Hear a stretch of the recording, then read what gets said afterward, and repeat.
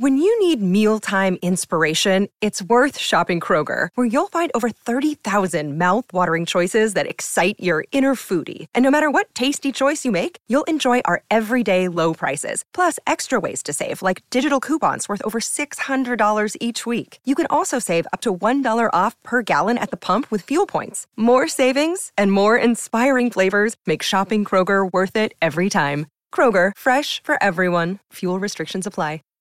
Save big on brunch for mom, all in the Kroger app. Get 16-ounce packs of flavorful Angus 90% lean ground sirloin for $4.99 each with a digital coupon. Then buy 2, get 2 free on 12 packs of delicious Coca-Cola, Pepsi, or 7-Up, all with your card.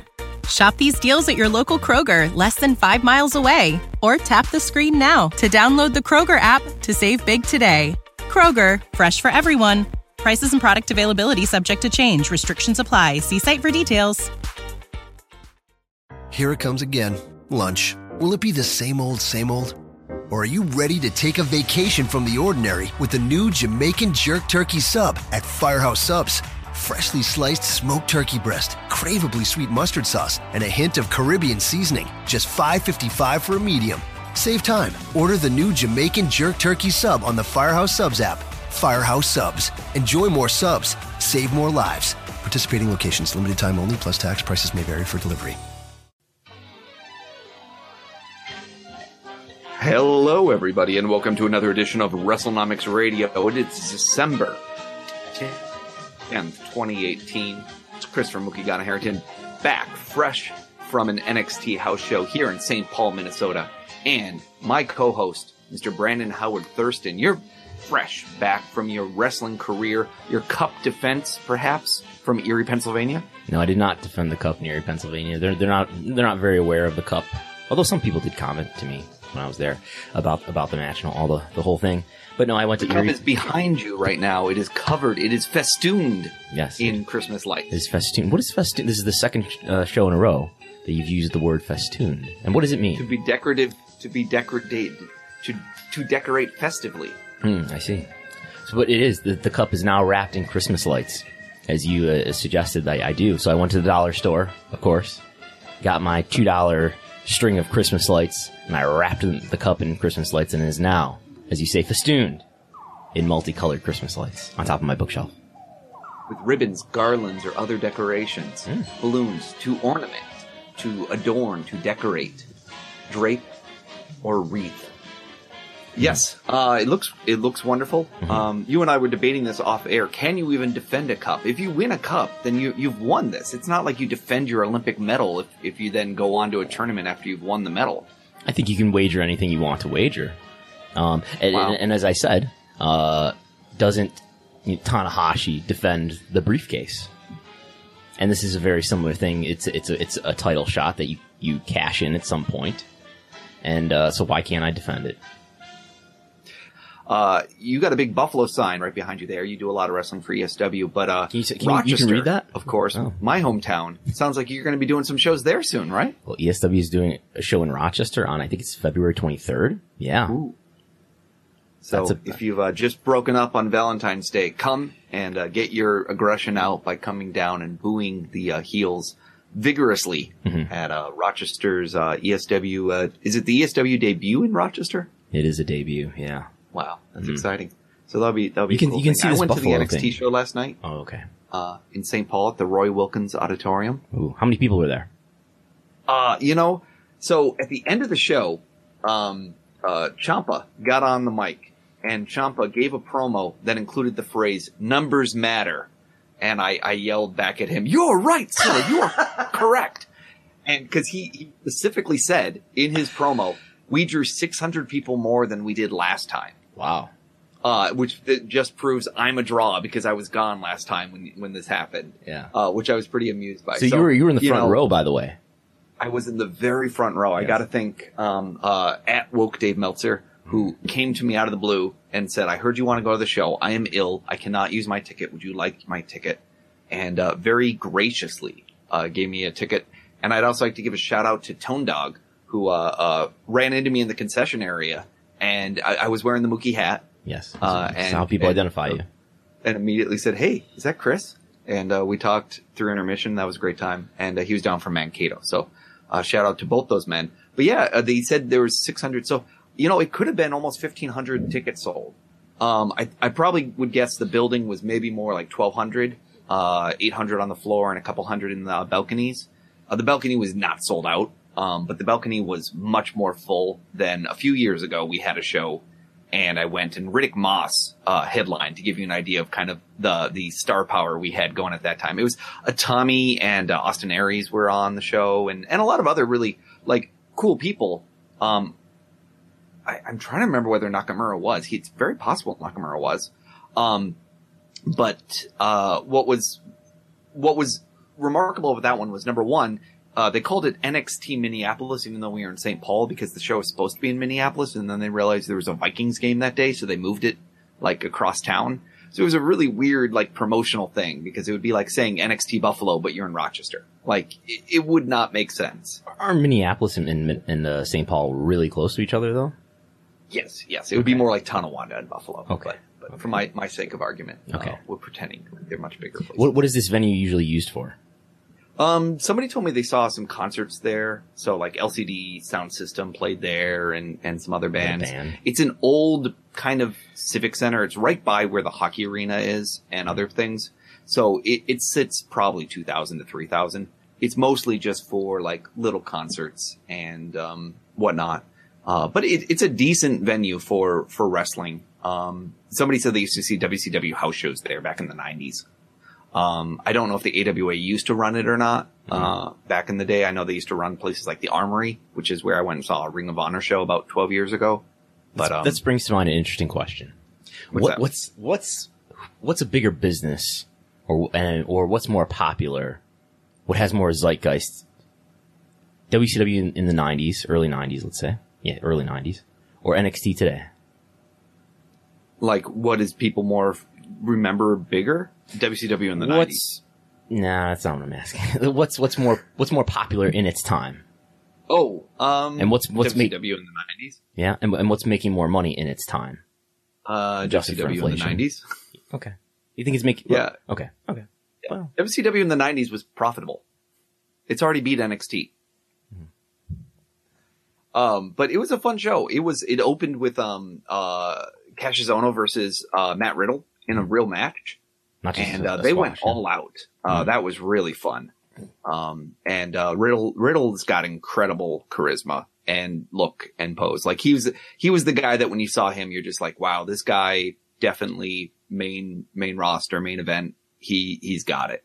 And they had a really good match. It wasn't like a little job match like they did on the card. It was a full thing. And they did, Ohno kicked out a moonsault in the middle of it, which was pretty awesome. And it was a fun match. I really enjoyed seeing that up front. And then we had Jasmine Duke versus Candice LeRae, who I refer to as Candice LaRue in my original text, which I bet you was did. a Simpsons reference that people then immediately got on me for. Was that an intentional Simpsons reference or an unintentional Simpsons? No. Well, you're working on your phone, but you're trying to quickly tweet things out without looking at your phone for too long because you've got some pretty good seats. But you do know what her name is. Marina, whatever her name is, the other horse. Schaffer, I think. Yeah. She was like ringside. I think, what had happened is Dakota Kai was supposed to be on the tour and she got hurt a couple nights ago. Oh. So I think that impacted it. But, Duke is very tall. I'll say that about her. She's not as green as I think some people make her out to be. She actually looked pretty good in this match. Maybe it's because Candice is so experienced that she can also walk her through it. But I didn't feel like it was a super green match the way that some people have kind of led you to believe that they're really not ready. No, they had a very, very decent match. Little malarkey, of course. Anytime a manager was there was malarkey.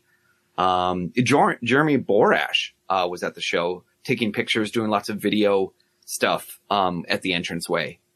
Minnesota boy, but he was there kind of with the digital camera, kind of like filming little vignettes and things. He wasn't the ring announcer, was he? He wasn't what? He wasn't the ring announcer, was he? No, the ring announcer was some guy from SmackDown who I do not know, but he sat about, a foot in front of me. And so he made comments to us the whole night. He was very funny. Like, I gotta give it up to him. He has taken to heart that they're supposed to treat it like a shoot. So every 2 count, he had the bell out with the wrench and he would hold it out ready to hit the bell for the 3 count. And then the ref would say 2. So, Drake Whites or whatever his name is would say 2. Then he'd look back at him and say 2. And the ref would say 2. And then he'd say, okay, he'd put it down. He did it on every call. And I was like, he's doing a very good job of like trying to keep the kayfabe going. And then he would make little comments to us like, oh, watch this guy's really good or whatnot. So that was really fun. I really enjoyed that. So then the next match was, Jerk Jackson himself, Mr. Bobby Fish. Yeah. I remember that name. Old school name. Guy I met probably 15 years ago, maybe. Was about 12 years ago. He was probably on that card with us that both of us were at in 2005. Yeah, he was on one NWA Upstate card that I was also on, and I talked to him. And then later he did his like debut in Noah, I want to say. Mm-hmm. And since I was friends with Ditch, I was like, "Hey, Ditch, can you help me get some footage of his time in Noah?" Because this is kind of pre-YouTube or around the era of YouTube. So I was like, he really wants to see his debut match and he can't get the footage of it. Can you help us get the match uploaded? So I helped him get some footage. I doubt he ever remembers that, but, it's better than being a school teacher, I'm sure, wrestling for NXT. So we had a fun match against a guy named, Humberto Carrillo, who, some people say is Hector Garza's nephew. So, Mexican wrestler. I gotta say, it's been said before, he's getting over at every city. He does all the high flying stuff. He's pretty good. And then by the end of the match, he does the slow get up from the mat and the crowd starts chanting his name. So for a guy who came in with zero knowledge, like nobody knew who he was in the crowd at all. He hasn't appeared on NXT TV yet then. I don't know if he has or hasn't. Yeah. I'm not sure. But for a guy that literally, like there was no pop at all for him compared to someone from, Undisputed Era. Mm-hmm. Him getting up and then, the crowd was really, really hot for him. So I thought he did a good job, but Bobby Fish won that one. But, they did a lot of good, flying. It was fun. They worked. The next one was, Dominic Dijak or Dijakovic, I think is his new name, versus Kona Reeves. And then Kona Reeves had a guy on the outside who was Dan Matha. At the time, for some reason, I thought he was Fabian Eichner. Whatever. Eichner. Which was funny because everyone kept referring to him as Dollar Store Frankie Kazarian because he was wearing this like crazy shirt and he's a bald guy on the outside just yelling things about how this is the worst. He didn't literally say this is the worst town I've ever been in, but you could hear the crowd kind of yelling that back at him. So Dijak is very tall. Dijak is very athletic. He's very, very good at flying. I wouldn't say he still needs something. I don't know whether it's the outfit or whatnot. It was one of those where he just kind of came across a little blander than he needed. And Kona Reeves, I don't know if he's going to graduate. I don't know if he's ever going to get out of NXT. He's not that big of a guy. He's working on a gimmick about being the finest and he cuts the promo and he does it all. And they did one of my favorite things, which is, apron related work where you pull the guy off the apron, but you get him stuck between the apron and the banner so that you have him trapped in the middle there so you can beat up the guy. So there's some malarkey there. But in the end, I think, they tried to use a chair and the chair got stopped and Dijak has a crazy finisher where he like brings the guy up for a choke slam, but then he turns it almost into a Blue Thunder Bomb. Wow. Yeah, it's pretty impressive. So that was fun. And then, after that we had Johnny Gargano versus Aleister Black and they had a long singles match and, the crowd was very into that. So that was really, really good. I actually didn't take a lot of photos of that matches because it was really fun to watch. So is your Twitter feed just loaded with comments and photos of this show? More or less. A lot of my feed is. But it was very Gargano's playing his very conflicted heel, which was very funny. Mm-hmm. So he would just he would go up for 9 punches, but then he would say he wouldn't do the 10. He'd be like, cause you guys didn't support me. I'm not doing 10. And, but then anybody who was wearing a Johnny Wrestling shirt, he would come and hug them ringside, which was funny. And Aleister Black is very over. Black is very good. Black is very main event ready. He's got an incredible look and he's one of those guys that I saw people buying posters of left and right. He's getting hot. Very impressed. Anything interesting at the merch stand that you noticed? You can buy a $350 NXT belt. Yep. You know, they were selling programs that were already pre-signed and stuff like that for like $50. Wow. And I would see people doing it. The kid next to me had a silver. I was sitting next to like a 7-year-old and his dad, and the kid next to me had like a silver Sharpie, and he was able to get Matt Riddle to sign right after his match, like ringside, sign it, and then like with his bro. And I was like, wow, Matt Riddle's got it down in terms of like how to do it, how to get over it. It felt so reminiscent of like a house show from the like late 80s in some ways, because it was like, you know, guys signing autographs ringside and booing the heels, and it was fun. It was definitely really fun. We had a 6-man tag, Undisputed Era versus Heavy Machinery and Ricochet. Heavy Machinery involves Tucker Knight and Otis, what is it, Dovovic or something is his name. But he's got a Minnesota connection. Mm. And so... He was over? Oh my God, was he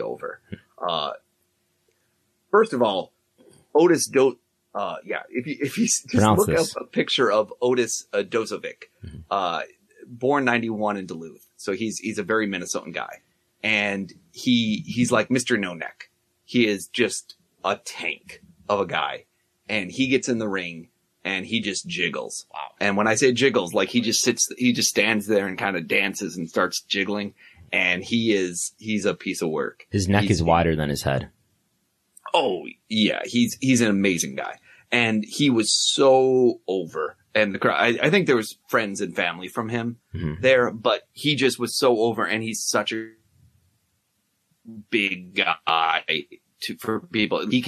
People just bounce off him. And so he can do, like when you're doing a 6-man tag, you can have all 3 guys attack him and go. And it was great. And so he wrestled at Augsburg, which is a local college too. So do you think before the show he was handed a stack of tickets to say, hey, sell these?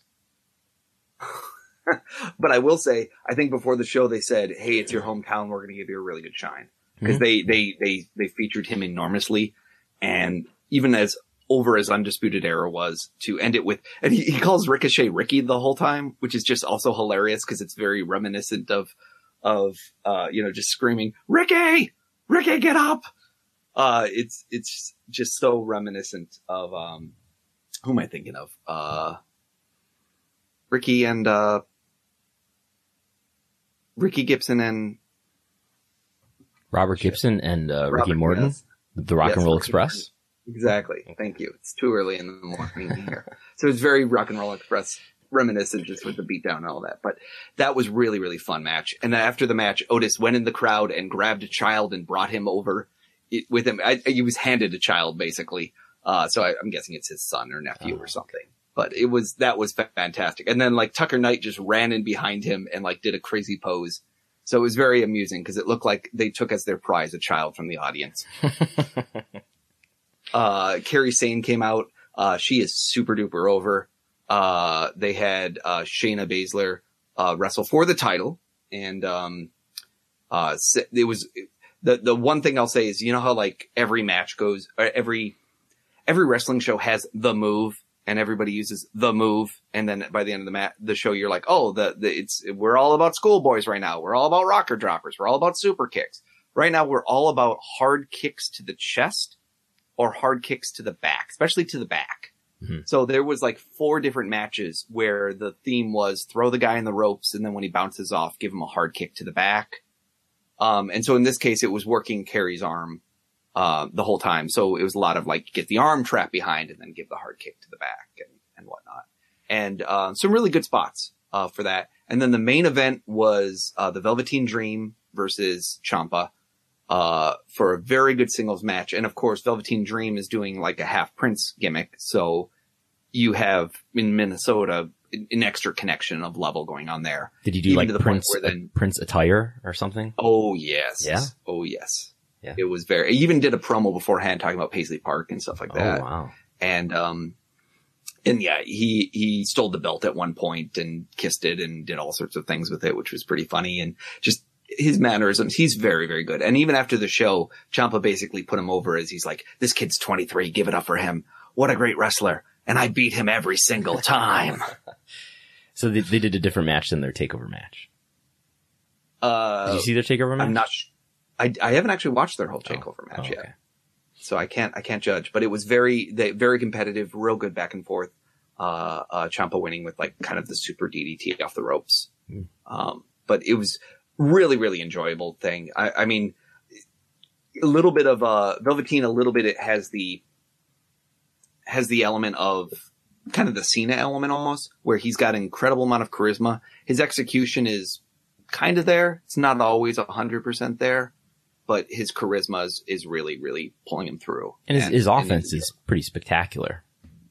Some of it is. I don't know if he was kicking all of the spectacular stuff out this time. Yeah. Well, I mean, at the highest level, when he does those takeover matches, he does stuff that, and it's like no knock on Cena, but like Cena doesn't necessarily do stuff that's true. Like amazing. Cena was probably a bad example. Oh, okay. But but anyways, as you can imagine, that was a very good show. Like it was all, with the exception of 1 or 2 matches, it was almost all top level talent wrestling, doing fun stuff, and using the homegrown talent in the right way. With Ricochet teaming with the Heavy Machinery. So, I, unlike you, took pictures, took notes, paid attention to my NXT house show. Well, I had everybody talking to me like every second when I went to NXT a few months ago. Yeah. That was what was nice, is I went by myself. So I was able to just concentrate on it, listen to what the crowd was saying about people. Tons of Being the Elite shirts. I would see like a middle-aged woman just walking around with Super Elite kart racers. Really? And I would just be like, wow, this is like it looks like someone's mom. Like it was one of those weird ones where you're just like, why are you wearing that shirt? Like, and then of course, lots of Bullet Club shirts, lots of Being the Elite shirts, some Golden Lover shirts, a couple WrestleMania shirts, a couple people with ugly, Stone Cold Steve Austin 316 light up sweaters. That was pretty entertaining. Like Christmas sweaters. Christmas sweaters. The guy sitting next to me was wearing a bootleg shirt. That I mentioned on Twitter, and then people immediately were like, oh, it's this one. And it's a variation of the Austin Blood from a Stone shirt, but it's Becky Lynch. And so it says like Becky 316. Wow. And then on the back, it's a picture of her bleeding, and it says like blood from a Blarney Stone or something like that. So like instead of the WrestleMania 13 sharpshooter Steve Austin. Oh, that's cool. Yeah. That's cool. It was very cool. And then someone, if you check my Twitter, somebody immediately like, and that's a bootleg. Like, it's the shirt. Of course, that's a bootleg because W's not going to glorify the blood anymore. Yeah. No. And so I looked, and I gotta tell you, that guy sitting next to me was like he was just that quintessential fan, because he's got that Becky Lynch bootleg, and then he liked 2 wrestlers a lot. Number 1, right. Aleister Black, he was going nuts for. And number 2, Kairi Sane.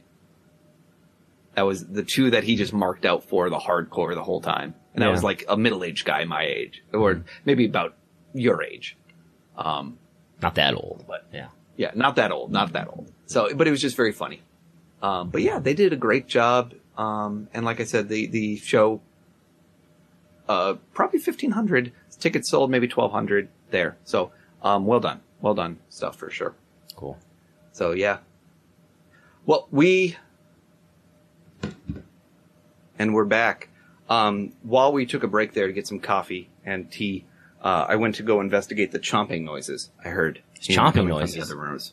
And yes, my dog had found a Christmas ornament, was chewing on it.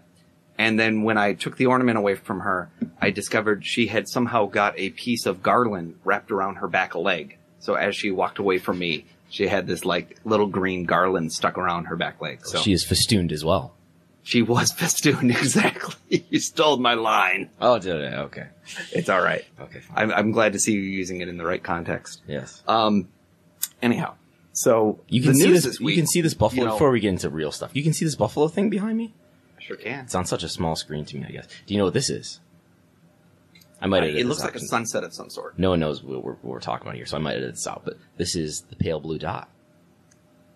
That is Earth from space? That is Earth from space, yes. Wow. Beautiful. Okay. Anyway. This week was a WrestleNomics week, in the sense that we both had some stock action. We had some board of directors action with WWE. We had a talk from George, including, as usual, George dropping some knowledge bombs about what his family life. Dropping the mic. Yeah. I feel like I know so much about George just from little tidbits he's given us about his wife and his kids and all these things in his life. Yes. We're always implored to like imagine his mansion home, his giant living rooms and his giant dining rooms, and him like talking about social media followers with his daughters, and then like comparing it. We'll get into it, and then dropping the mic. Yeah.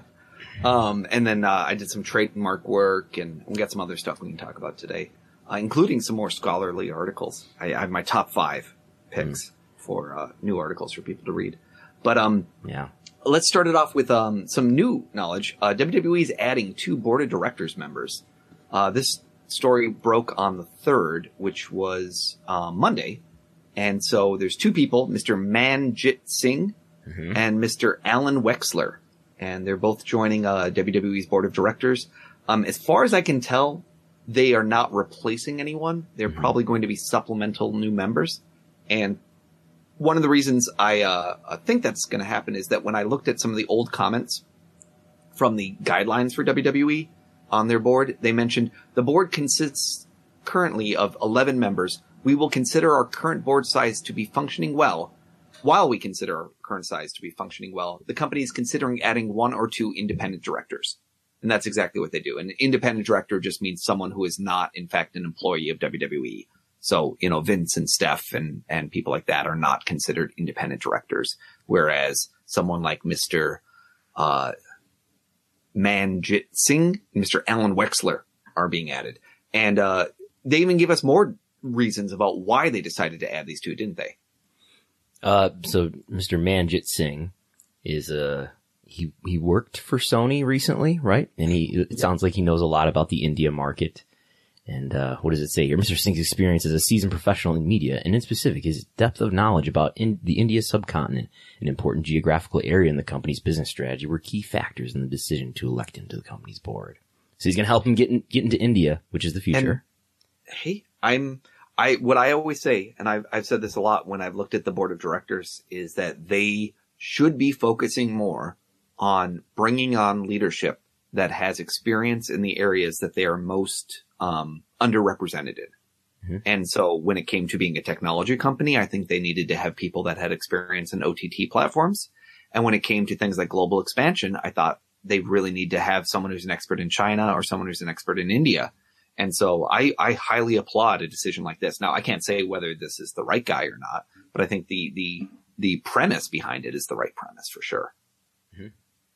And then Mr. Wexler was elected. He's expertise in digital technology, direct to consumer communications, and his very extensive understanding of the advertising industry, prime factor in the decision to elect him to the board.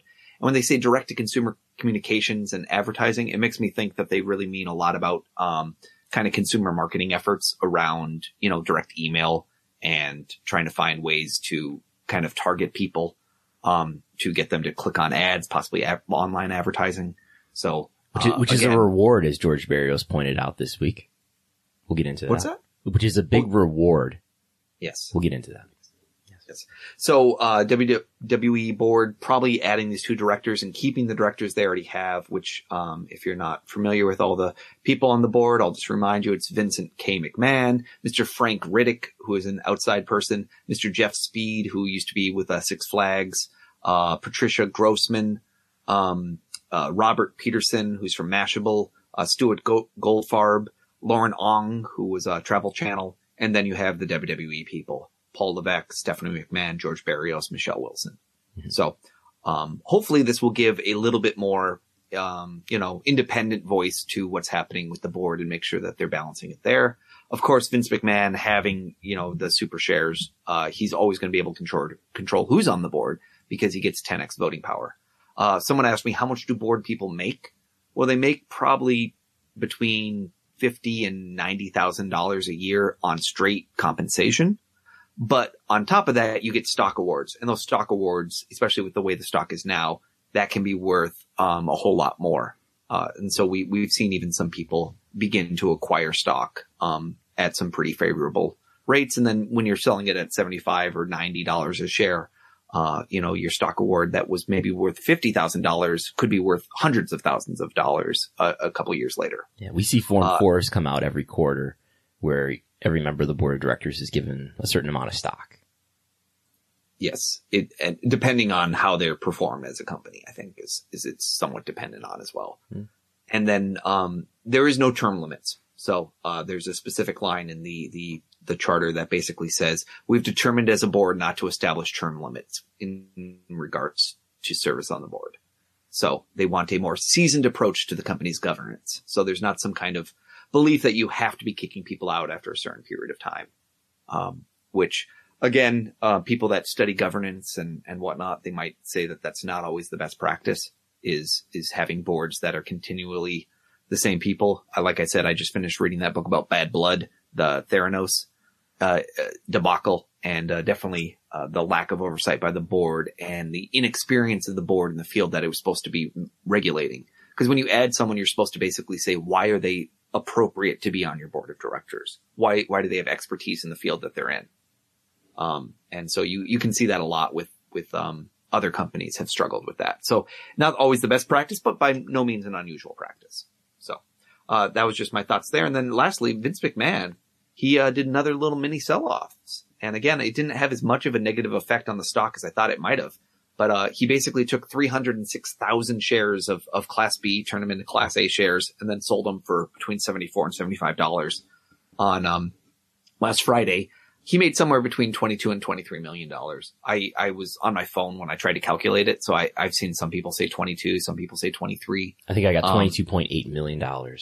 So there you go. That was probably the right number. But it does mention he still has 31.9 million shares of WWE, which at a $70+ share rate value means that that's worth almost $2.5 billion.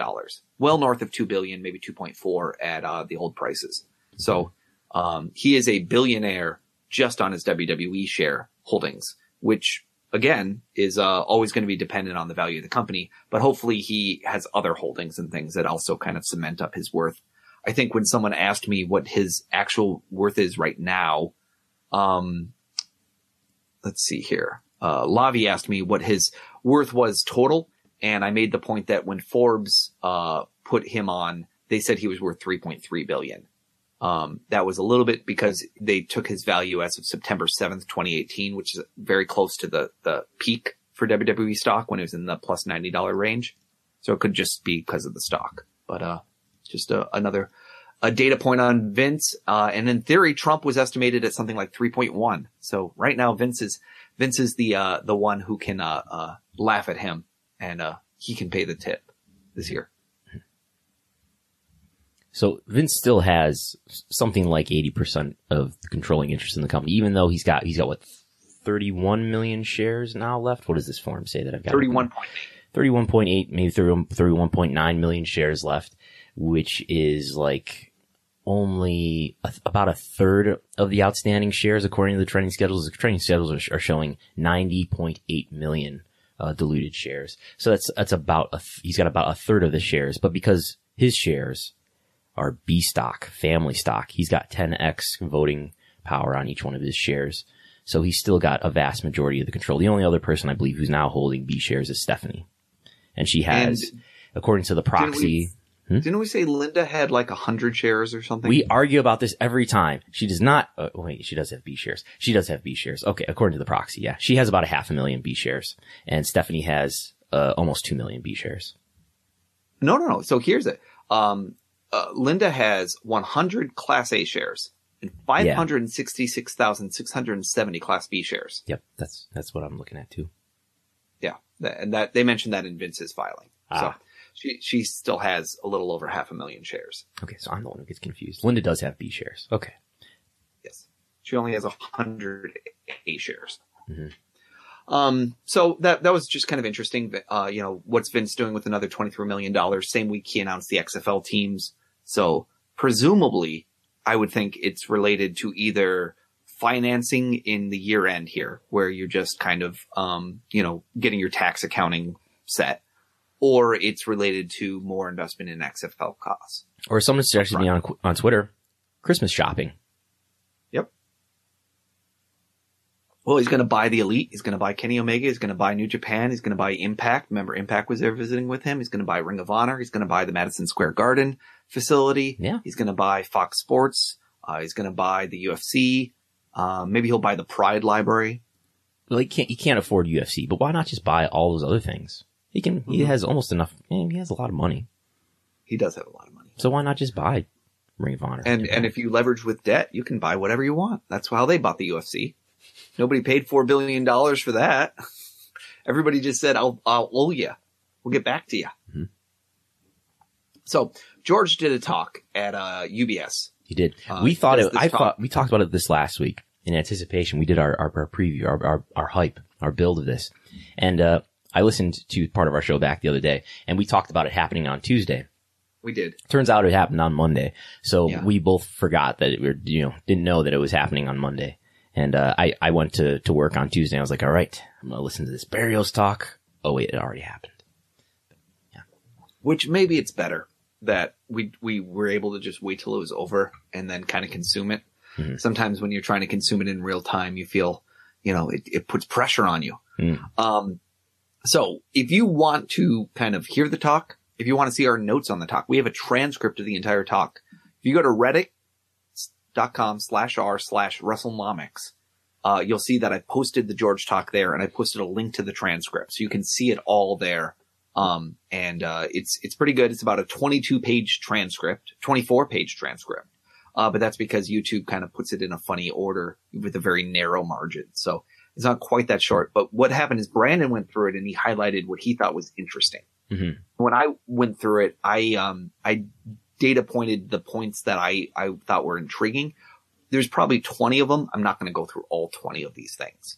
But it is kind of worth other people kind of checking it out and seeing what's in here.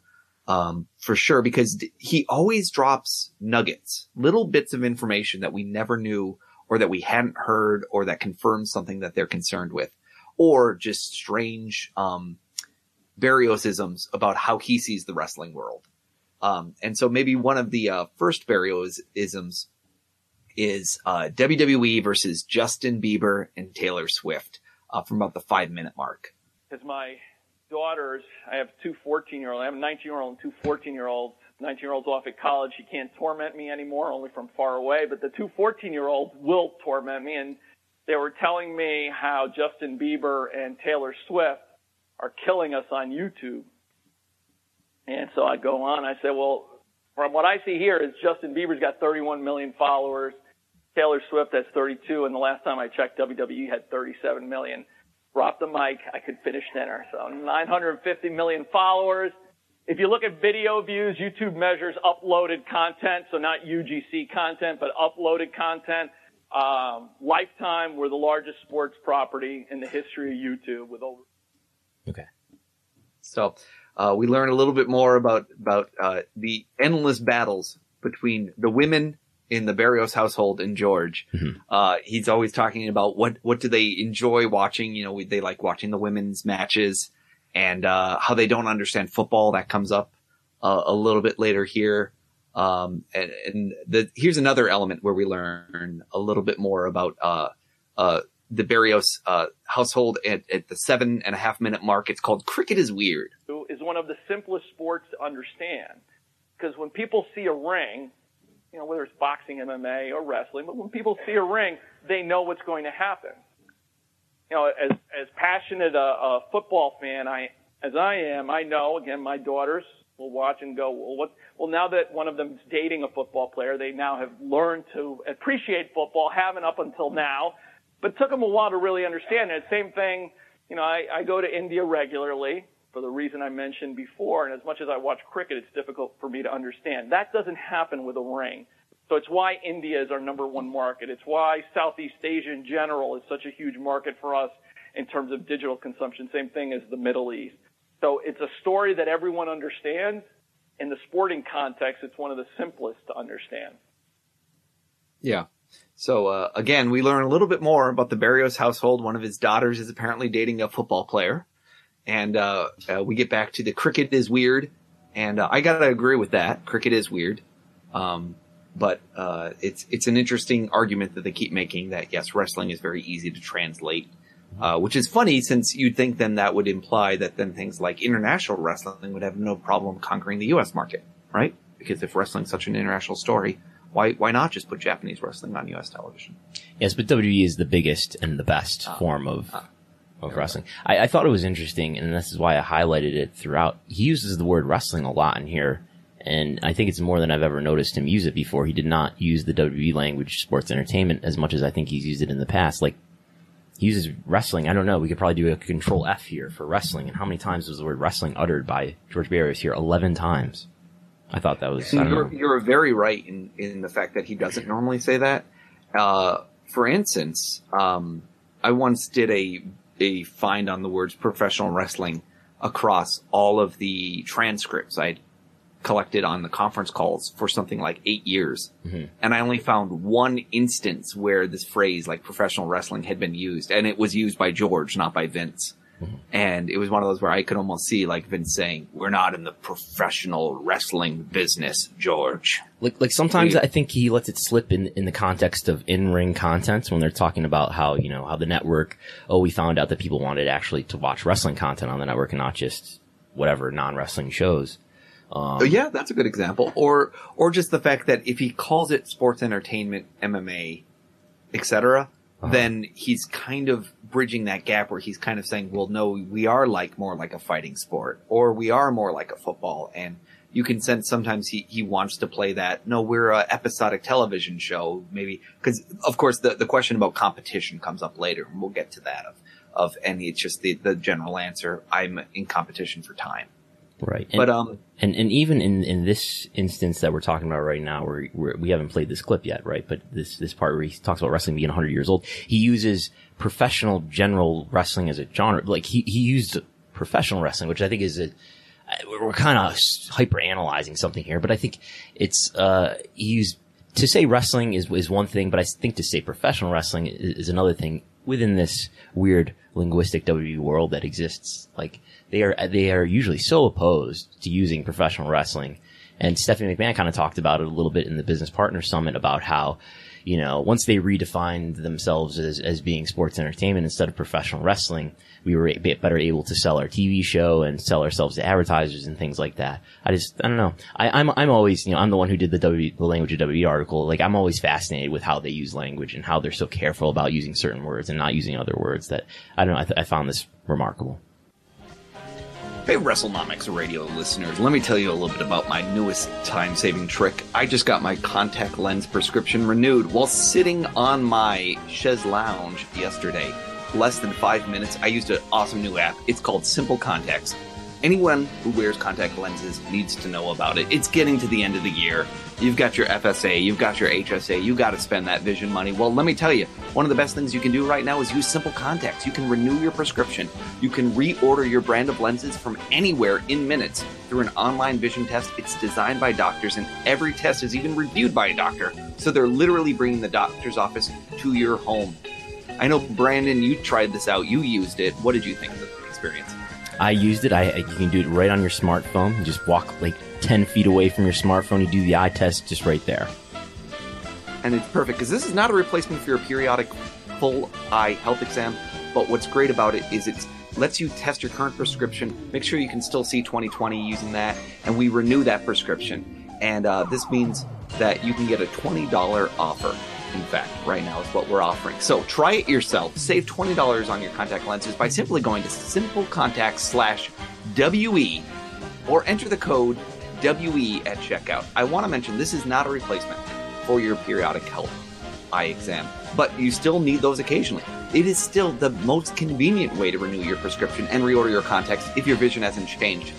Don't just take it from me. They've been rated 5 stars over 5,000 times on the App Store. That's pretty impressive. So, again, $20. Go to simplecontacts.com/WE. Remember, that's the WrestleNomics Enterprise, WE.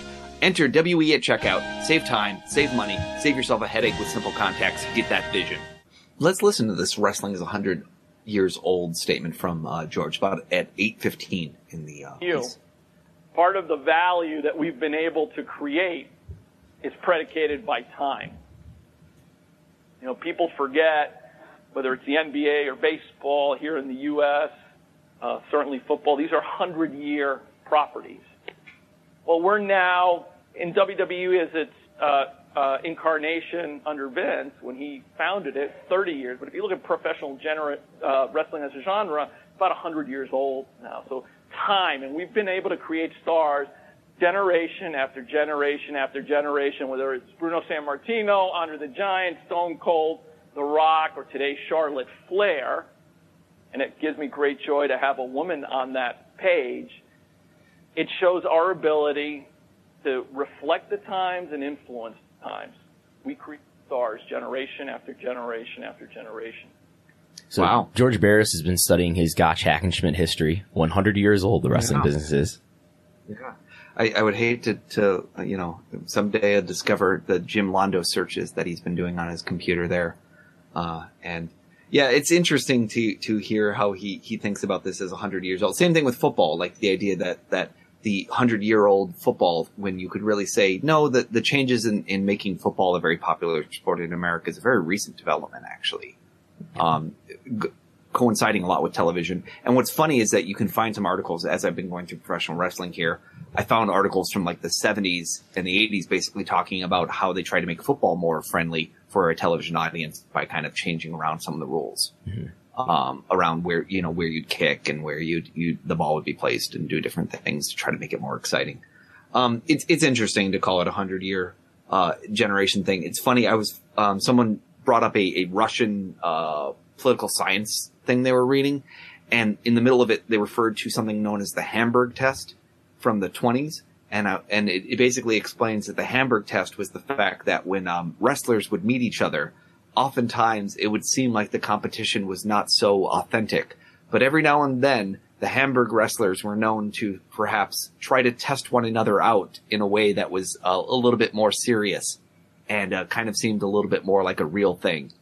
And so that was known as kind of the Hamburg test. And so I just thought it was funny that even when you go back to like the 20s, people are talking about, well, this pro wrestling doesn't always seem to be on the up and up. But yet there are times when guys seem like they might be shooting on each other. Mm-hmm. And so the idea that wrestling's only 100 years old is kind of laughable, because even 100 years ago, we talk about, it being a work sport. The turn of the century, you see it being talked about being a work sport. And the fact that it's far more than 100 years old. And of course, the idea that Vince is founding the WWE 30 years ago, and somehow that wasn't just the natural evolution from the WWF at the time. Well, I think of Gotch Hackenschmidt, which was 1908, right? I think that's, as far as professional wrestling as a big spectator sport, that's the beginning. That's a big landmark anyway. Depending on which country you're looking at. Okay. Yeah. But yeah, let's listen to some Vince advice. It's always fun when we get to hear, we learn more about Vince through the words of his underlings than we ever do from Vince himself. Yes. Because they all repeat these stories, and we can't tell if this is the marketing message that they all decided each year this is the things they're going to repeat, or whether these are all real stories. I have to believe most of them are somewhat real stories, just because we hear them so often from so many different people. But once again, we're going to hear what was Vince's advice to George. Second, talk about the transformation. We like to say internally that we're all about reimagining. Vince has when I first joined the company, I remember Vince saying, he goes, George, the one thing I ask of you, well, two things. Number one, help us put smiles on people's faces, because that's the business. And number two, come in every day like it's your first day on the job. Right? Never take anything for granted, and don't be complacent, and especially don't take pride of ownership in what you created in the past. Be willing to break it and start again. And so we talk a lot about reimagining the company and reimagining the business, every part of the business. And we've done it multiple times. Yeah. So I think that says a lot about these. If I was doing the psychology of Vince McMahon, I think that line there about don't take pride and ownership in what you've created in the past. I feel like that's a very Vince line, because Vince is very obsessed with the idea of like, you can't sit on your laurels, and just because it was successful before, that means you're a success today. Now, that's not to say that Vince is constantly challenging himself to do something better, but I do get that feeling like sometimes people will be like, well, how could you fire this guy who's been with the company for 30 years? And I just feel like with Vince, it's all transactional. Yeah, we've heard from We've heard from Stephanie recently, her tell the story about how he says, come to work every day like it's your first day on the job. Yeah, that's their big talking point for sure. It is kind of funny to me that Vince would put his job title as put smiles on people's faces. I would love to do the search to figure out what year did that become the mission of WWE.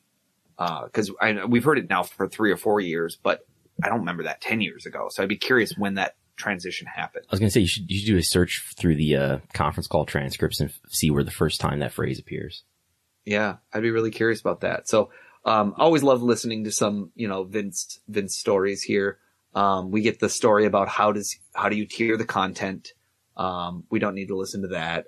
Then we talk about, the HBO piece that they did with the documentaries and how great that was. George remembers Andre.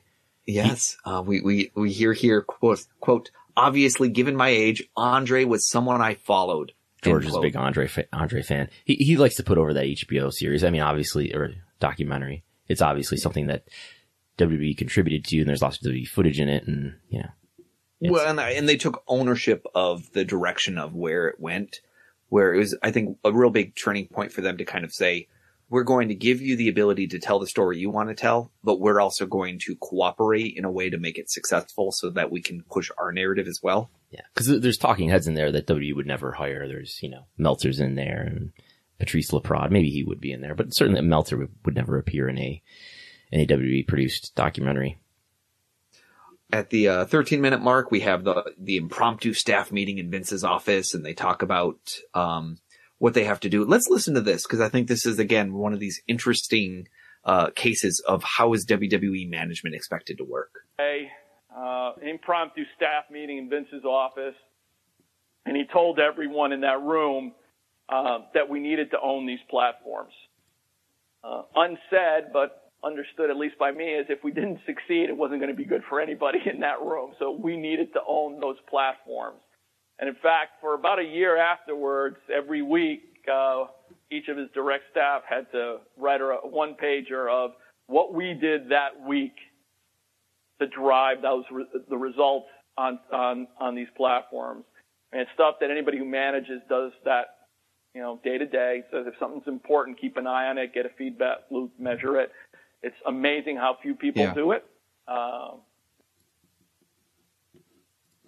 So we just hear that, not only did they get kind of obsessed with social media, literally management every week had to write memos about what are you doing to push us on social media. Mm-hmm. I thought that was intriguing. The next section kind of goes into the growth drivers around the world, and he basically talks about, what does he think is going to make it grow. And I don't want to listen to all of this right now, so I'll just kind of give you the top level. Number one is about the live value of viewership is increasing, so essentially TV rights are worth more. Number two, people are getting more comfortable with direct-to-consumer model, which I think is his way of saying that, they're more used to using OTT services and other ways to kind of order product and get product directly. Number three is viewership is fragmenting across the screens, and so you have to be able to deal with all the different places that people can try to consume content. And then with that, it talks about, broadband penetration, broadband speeds, and how there's been just such an enormous disruption in India in the last couple of years here as some players have come in and basically said, we're going to do really cheap, very accessible broadband across the whole country. And it's just blown up the whole structure. And it was not something they expected. These three things that he points out here, and there's a fourth even too, isn't there? Yeah, right? Yeah, the emerging middle class. Okay, but we can't. But growth in the middle class. What I want to get at, though, and that's the fourth one, is not as important to what I'm trying to get at here. But we try to do in the lead up to the Q3 report, in the month between Q3 ending and the Q3 report coming out, we try to look at all these metrics to see how is W's business doing, or how is W popularity doing? And we looked at things like viewership and attendance and Google Trends and things like that. And I think we try to look at some social media metrics and YouTube views as well.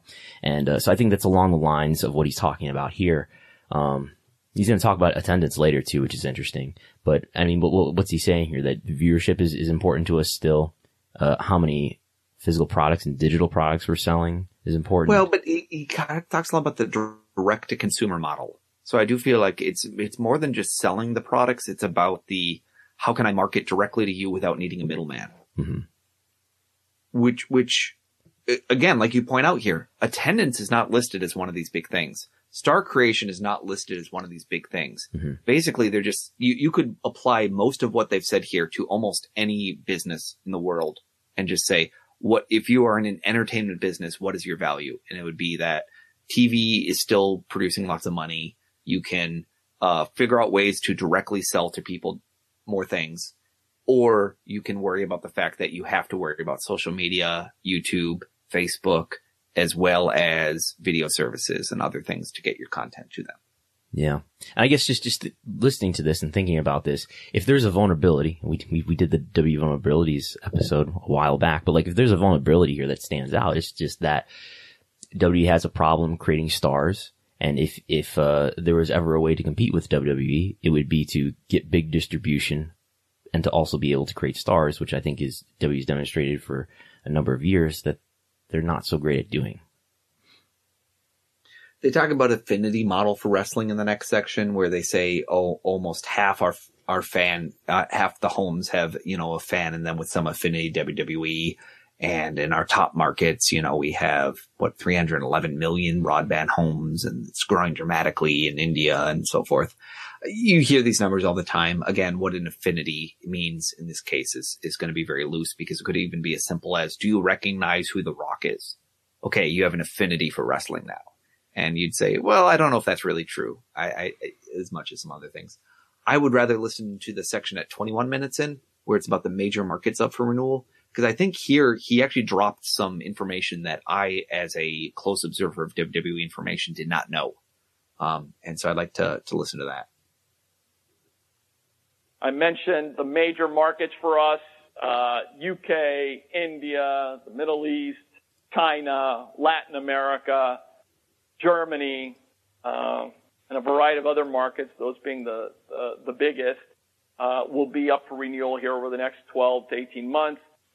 The expectation has been that we'd announce a distribution deal in the UK towards the end of this year.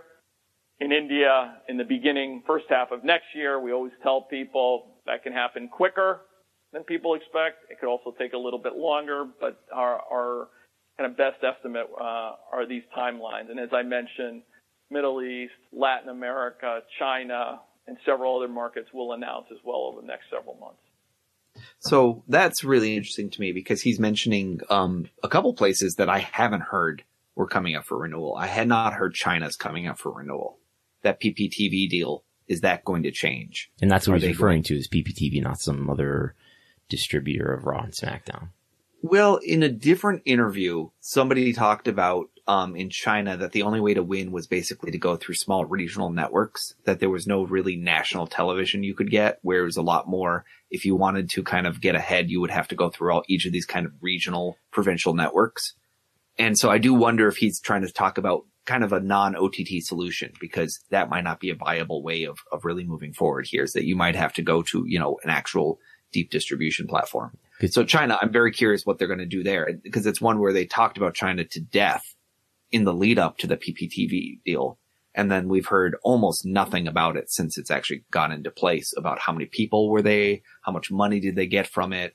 The fact that they've been hiring and firing Chinese stars, and that they've had John Cena living over there, speaks a little bit to their interest in the marketplace. But at the same time, India. I mean, they didn't add someone with Chinese expertise to the board. Maybe John Cena will be added to the board soon. That would be fascinating. That would if you had added Bryan Danielson to the board, if that had been his retirement position instead of coming back to WWE, that would have been very intriguing to me. Mm-hmm. Like the wrestler representation on the board, someone who says, that would go a long way, beyond having a Triple H type. If you actually had a true wrestler rep on the board who, would kind of represent the interests of the wrestlers. Yeah.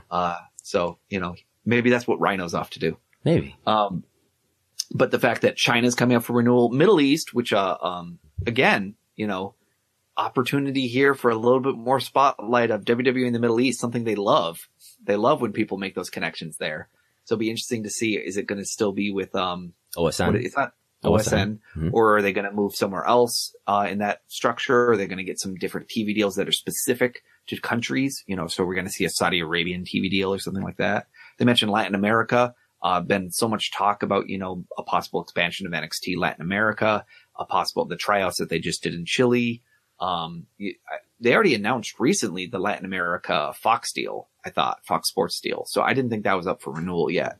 So they must be talking about other marketplaces, where they might be getting renewed. Germany is a really interesting one because we hear a lot that Germany is one of the biggest markets for WWE. Mm-hmm. And, I think they moved away from ProSieben TV, or did they move to, I can't remember which now, but, I'll be curious to see what's happening with Germany there. And then of course we've heard a lot of talk about, NXT UK, and that includes even people like Walter who were signed. And then the question about NXT Germany was kind of a natural extension of that, of the next most logical place for them in Europe to probably set up something.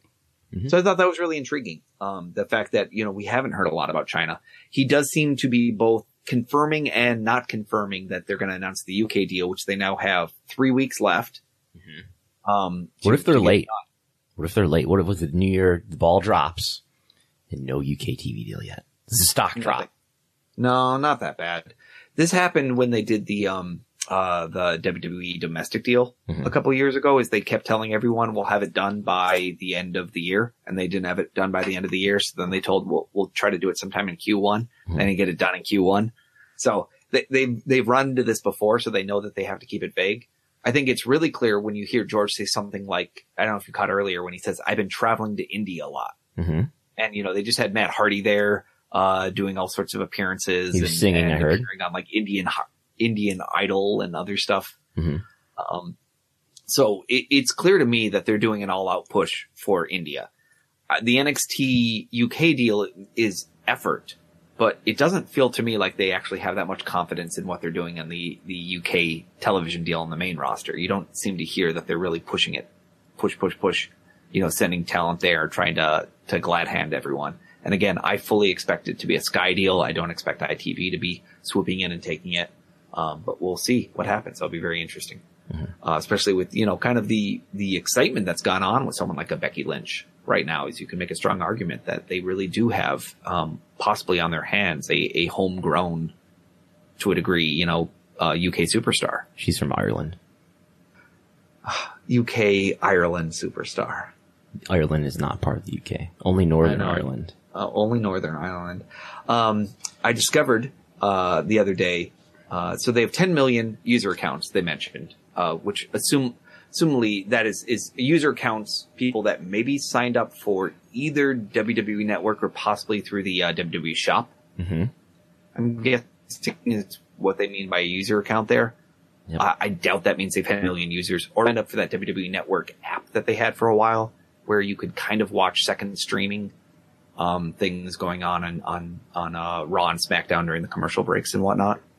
And then we discover that WWE has, in fact, beat Cage Match. They beat wrestling.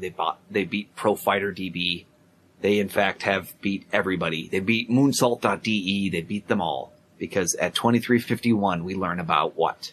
Now, but wait a minute. Now, if WWE had purchased the GFW wrestling database, would we hear about this? Would this be reported in the SEC filings? Not necessarily. Okay, let's play. Why? Is there a rumor about that or something? No, let's play the clip. Say what we're doing, in essence, is building the most sophisticated wrestling database in the world. So if you are a fan of our content, ideally, we'll really understand how you like to engage with us, and then we'll be able to do that better.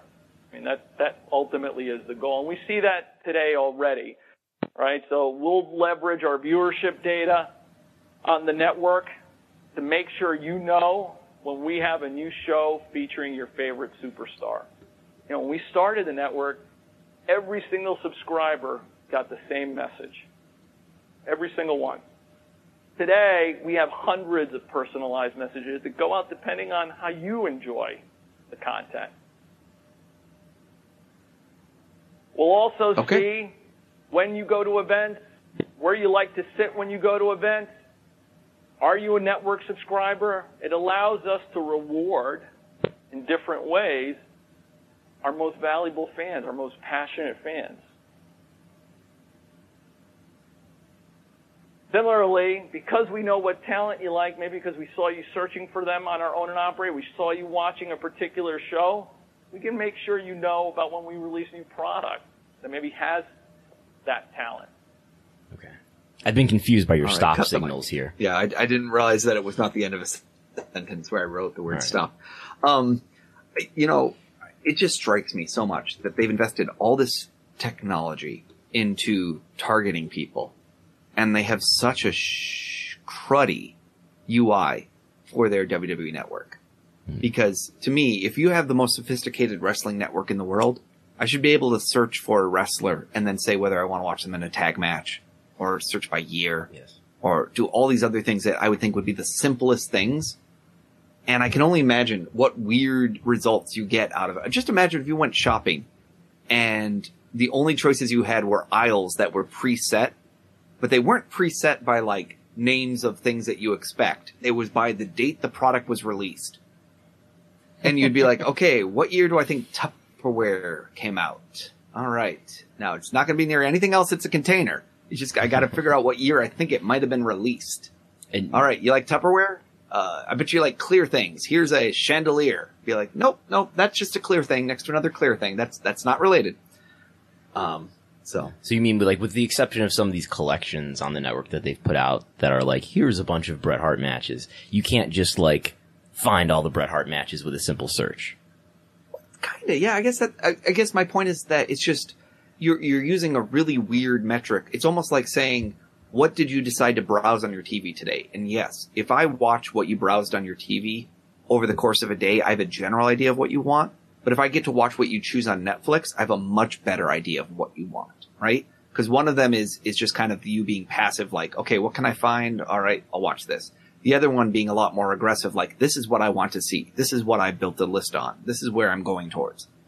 And so I feel like they've combined all this technology with such a crummy interface that they shoot themselves in the foot quite a lot with their ability to draw meaningful analytics in some cases. Now, they've also invested heavily in kind of trying to cross-reference it with consumer purchasing. And of course, this new WWE tier will hopefully kind of bring this integrated experience for an e-commerce platform to them, to a hub.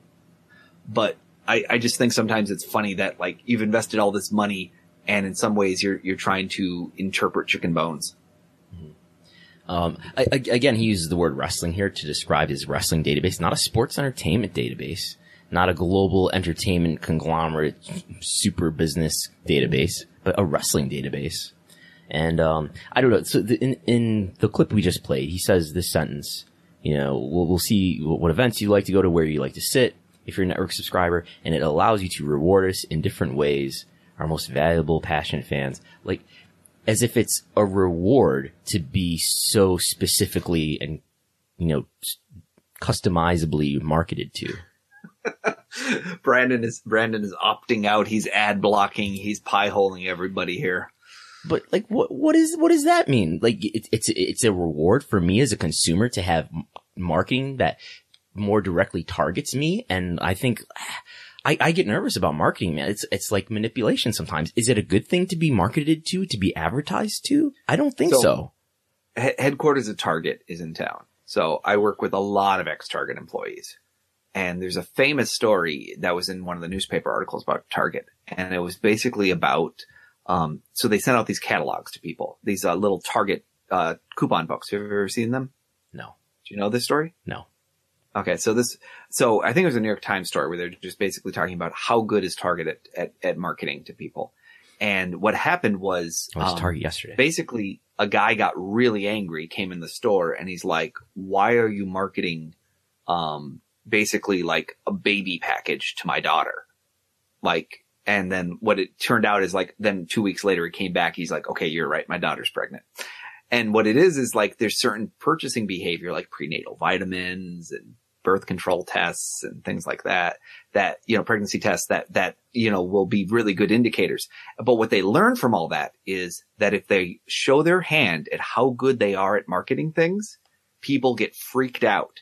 So what they actually started to do was they made half the coupon book basically marketed towards you, and half of it random or general marketing, just so that you wouldn't get the feeling like, oh my God, they know who I am. Because it's that feeling where they print out a coupon at the end of your transaction and they say, if you bought this, you might also like this.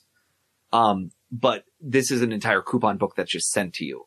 And so it was this whole idea where a lot of these people are dealing with the fact that they can actually market much better to you, but they know that it freaks people out, especially in the US, so that they intentionally try to obfuscate how much they're doing on that. And so I work with a lot of people from Target who tell me stories like that. They're like, oh yeah, we know a lot about you, but we sometimes keep it a secret. And that's why it becomes so controversial when we have these big hacks of these companies. And then suddenly we discover all this information we never expected is being released to everyone. So when Marriott gets hacked and suddenly your passport number is somehow getting transmitted on, you're like, I didn't know that information was there. Yeah. So I guess it makes me worried that the more that businesses can market so effectively and so specifically to me, they don't have my interests as their first priority. Their interest is to help their business and to make profits for their business, not to necessarily help or inform or educate me or give me a thing that's really going to help me in my life. Their interest is to get me to buy it so that their business continues to be sustainable and it produces even more money and profits. So like the more that marketing can be done effectively and in a customized manner, the more I think I'm at risk to be exploited, I guess. And for George Barrios to use this word, almost done. And for George Barrios to use this word that it's a reward for his consumers just sounds, wrong. Okay. Well, it's similar to the Facebook discussion we had where we were saying what drives the most engagement is usually outrage.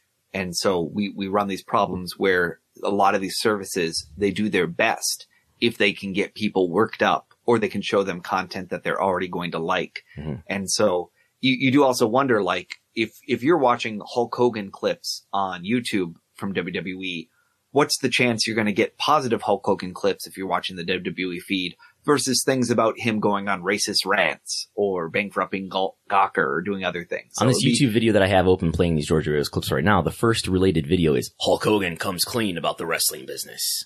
Yeah. But I think we discovered the most important thing in minute 26 on this talk, which is basically what is George's next career choice? Okay, I don't think you're sufficiently alarmed about customized marketing, but okay, let's play this next clip. We now produce a weekly live piece of content called 205 Live, 205 being the weight class, the smaller wrestlers, only available on WWE Network. I'm waiting for 175 Live, and then I'm going to try out for that. But at 205, a lot of fans like that. More athletic, cruiserweight.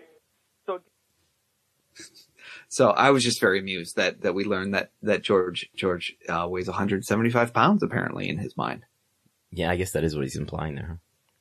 Yeah. He's not working out. He needs to work out more with Vince in the Stanford weight room. Yeah. Would you qualify for 175 Live? Absolutely. I would not, but I should. As a shoot, I would. I think I got announced last night as like 182, but I'm well under 175 at the moment. I think that may be like around my top weight all time, but yeah. So we hear a little bit about the where to tour NXT, something that's come up before. They use the network engagement data to basically try to guess who would buy tickets. They talk about OIBDA being, quote, their profit metric of choice. They say that a few times. I highlighted that twice because that's a term that I've used, and that just exposes to me that George has been reading my stuff. Profit metric of choice as a phrase. Yes, and it also exposes that it's not necessarily the most common profit metric for everyone. Yeah. They talk about investment priorities, which, as usual, they go through, we want to invest in technology and emerging markets and global and international things of that nature. And then we get the questions. Mm-hmm. And there was a total of 1, 2, 3, 4, 5 questions. You have time for this? Pardon me? You have time for this? We have a moment for this. Okay. Let me just say what the 5 questions were. One was UFC as a competitor. One was augmented reality. One was SmackDown moving to Fox. One was WWE Secession. One was live event Q3 weakness. Augmented reality, not that interesting. Basically, just they talk about the fact that they have a venture fund and that they invest in technology. And so they have invested in some technology in their venture fund. In fact, someone brought up to me that in Darren Rovell's new column about the XFL, he brings up that DraftKings is, quote, a company that Vince has invested in. So there's a implication that WWE has possibly invested in DraftKings. I think we knew that. We knew that? I think so. I don't know. I feel like they mentioned something about joining like a fantasy sports betting service in one of their in one of their filings. And then on top of that, we saw that DraftKings was the one that was partnering with WWE on some like SummerSlam promotions and things of that nature. Mm-hmm. So it's not a big surprise. The UFC as a competitor thing is very common answer. Why don't we play it? Just because I feel like this is the question that people like to hear an answer to. Mm-hmm. I don't want to just say it and then have not people have the chance to hear what exactly he said when he was asked this.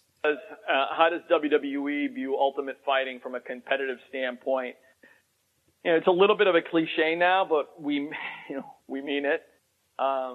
When you're in the IP business, in essence, anything that takes up any amount of time is your competitor. So Fortnite's a competitor. So, the NBA on Monday nights going up against Raw is a competitor. Ryan's toy review on YouTube is a competitor because it's taking time and attendance that could come to us. So when you go specifically to Ultimate Fighting, you know, there's it feels a little bit closer in because it's got a ring, I guess. But yeah, for us, it's not a unique competitor. You know, it really is anything that takes time. We view as a competitive threat. You know, I always quote Reed, who said, you know, we view sleep as a competitor. We view sleep as a competitor. So keep you up at night. Yeah. So first of all, UFC does not have a ring. It has an octagon. Or a fence. Not a cage, though. A fence.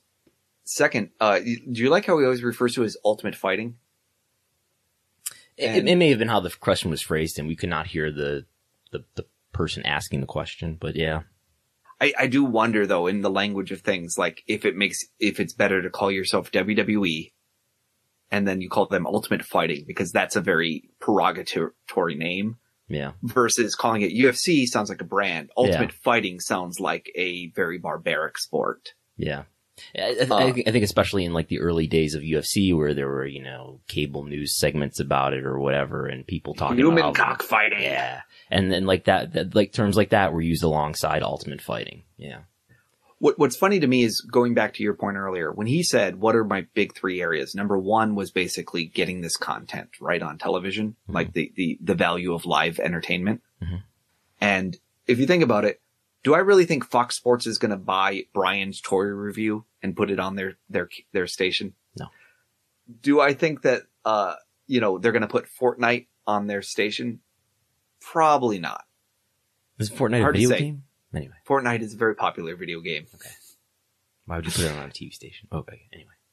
Yeah. But my point is that to pretend that Ultimate Fighting is not one of your biggest competitors when it comes for TV rights mm-hmm. is a little self-serving because, in fact, you could argue their Fox deal was incredibly predicated on the fact that Ultimate Fighting was their competitor. Their competitor pissed off Fox Sports and almost as well, we'll buy something else that's cheaper. WWE got the rub. Mm-hmm. So what's the real answer here is that, I don't know, they're very similar in that they're another sort of fighting brand, but you know, and then we have similar TV rights deals and things like that. Like, what is it? And we built them. We were directly responsible for the attrition of our audience and feeding into UFC's growth, and that an enormous percentage of our ability to create stars in most recent years has been built on the back of UFC between Brock Lesnar, Ronda Rousey, and even to the degree that we're massively trying to get Conor McGregor involved with our business right now. Mm-hmm.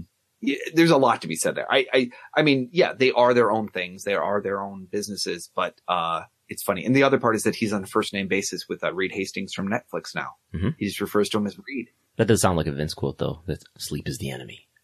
Sleep is the enemy is a Vince quote for sure, but he's talking Reed Hastings. I'm almost sure in that situation because he always talks about how obsessed he is with Netflix. That's right. Netflix doesn't want you to sleep; they want you to watch Netflix. This is another danger here.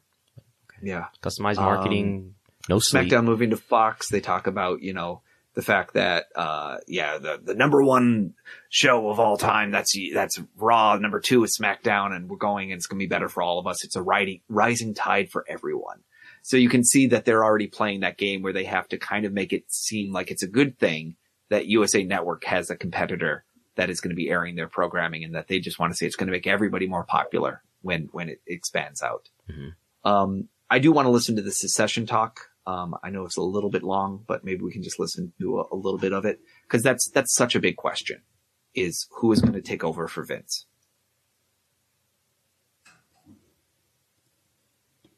Right. So the question was around succession. As you rightfully pointed out, Vince McMahon founded the company when he bought what was then Northeast touring business from his father. So the current incarnation of WWE about 30 years ago. In WWE today, Vince's daughter, Stephanie, is our chief brand officer and also talent from time to time. She's someone people love to hate. On TV, not in the office, on TV. And then Vince's son-in-law, Paul Levesque, who is one of our most iconic talents, Triple H, is a core part of the creative process at WWE. So he runs our entire talent development. So the acquisition, retention, and development of WWE talent falls underneath him. And in fact, the step change that we've had in the pipeline of talent is over the last 6-7 years is really largely attributable to Paul's vision. He took what was a good process and good infrastructure for doing that and kind of elevated it to something that's world class. I mean, world class when compared to all the sports properties in the world. So they're within WWE today. So succession planning is something the board continuously discusses. I think, as we always say, Vince, the real unique thing Vince has done is not just build a great business, but created an infrastructure that we believe kind of is enduring past one person. It's a broad and deep team across the core functions, Yeah. So stepping around the question, obviously, very heavily, very funny how he, doesn't ever mention Michelle, doesn't ever mention himself, just talks about Vince's kids. Yeah. I mean, he mentions the infrastructure. I think that's sort of mentioning himself and Michelle Wilson. I mean, you wouldn't even know Michelle was the co-president here. Yeah. In this talk. I don't think her name comes up once. No. It's very clear that he knows where his bread is buttered, and it's best for him to play down. Mm-hmm. I would also say, when you listen to this, well, if Stephanie is chief brand officer and Paul is talent, sounds like they've got enough to do. So who's responsible for making decisions like whether or not to go to Saudi Arabia? George and Michelle. Sounds like George and Michelle should play a big role in that. Mm-hmm. So it's that sort of thing where it's kind of like, sometimes it feels like you talk a lot about what everyone else is trying to do, but then when you talk about the hard decisions, shouldn't you be the one having to step up and be like, yeah, that was me. Yeah, we decided to do that. So, just some thoughts there.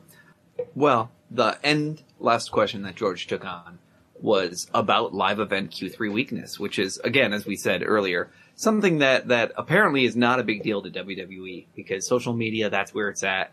Live event attendance, people actually showing up and watching your product, that's irrelevant. But there was a question about it, and of course, as we had noted, they had one of the weakest quarters for live event North American attendance in a decade, depending on whether you're including the ECW years in 2006. It gets a little fuzzier. But in general, we've found it went back at least 10 years since they've had a quarter quite this bad. I think we had to go back to 2005 to find a quarter that was as low with a North American average attendance as Q3 was for this year. Yeah, and as I said, what they mess with the numbers a little bit because they have one set of numbers they used for a while, and then they switched them when they killed ECW. They decided to restate the numbers without ECW in them. So it depends on if you're looking at the quarter that they reported at the time or what then they reported a year later when then they're like, it excludes ECW. Mm-hmm. So they messed with the numbers. So I think the reality is that there was a couple years in maybe even 2006 that were a little bit worse. Cause I was going through the numbers for a different project one time and I kind of started to see some discrepancies between what you had and what I had. Oh. And I'm pretty sure that's what drove it, is that you were using the numbers of what kind of the scrub numbers that they used later on. Mm-hmm. But either way, 10 years is probably a pretty good measure. Now, that said, they run a lot of shows today. You can always pull back on the number of shows that you're running. You're still running Monday night house shows of the SmackDown crew versus the Raw crew. You know, you're running two different brands. There's a lot you could do to improve very quickly if you really wanted to.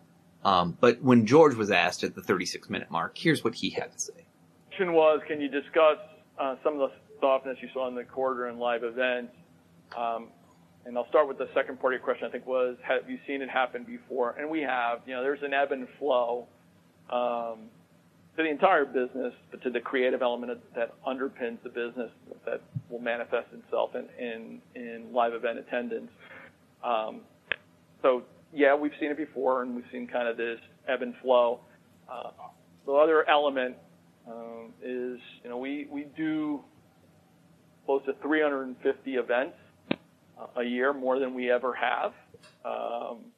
Number one, of the main roster, and then we do it 150 to 200 events of our development league, NXT. So we do a lot of events, which then leads a little bit to that normal variation. But yeah, as we talked down the call, you know, we don't like when any number is down. So there's a whole group of people really focused on that. The other thing we like to point people to is there's a lot of all right. That's the gist of it, right?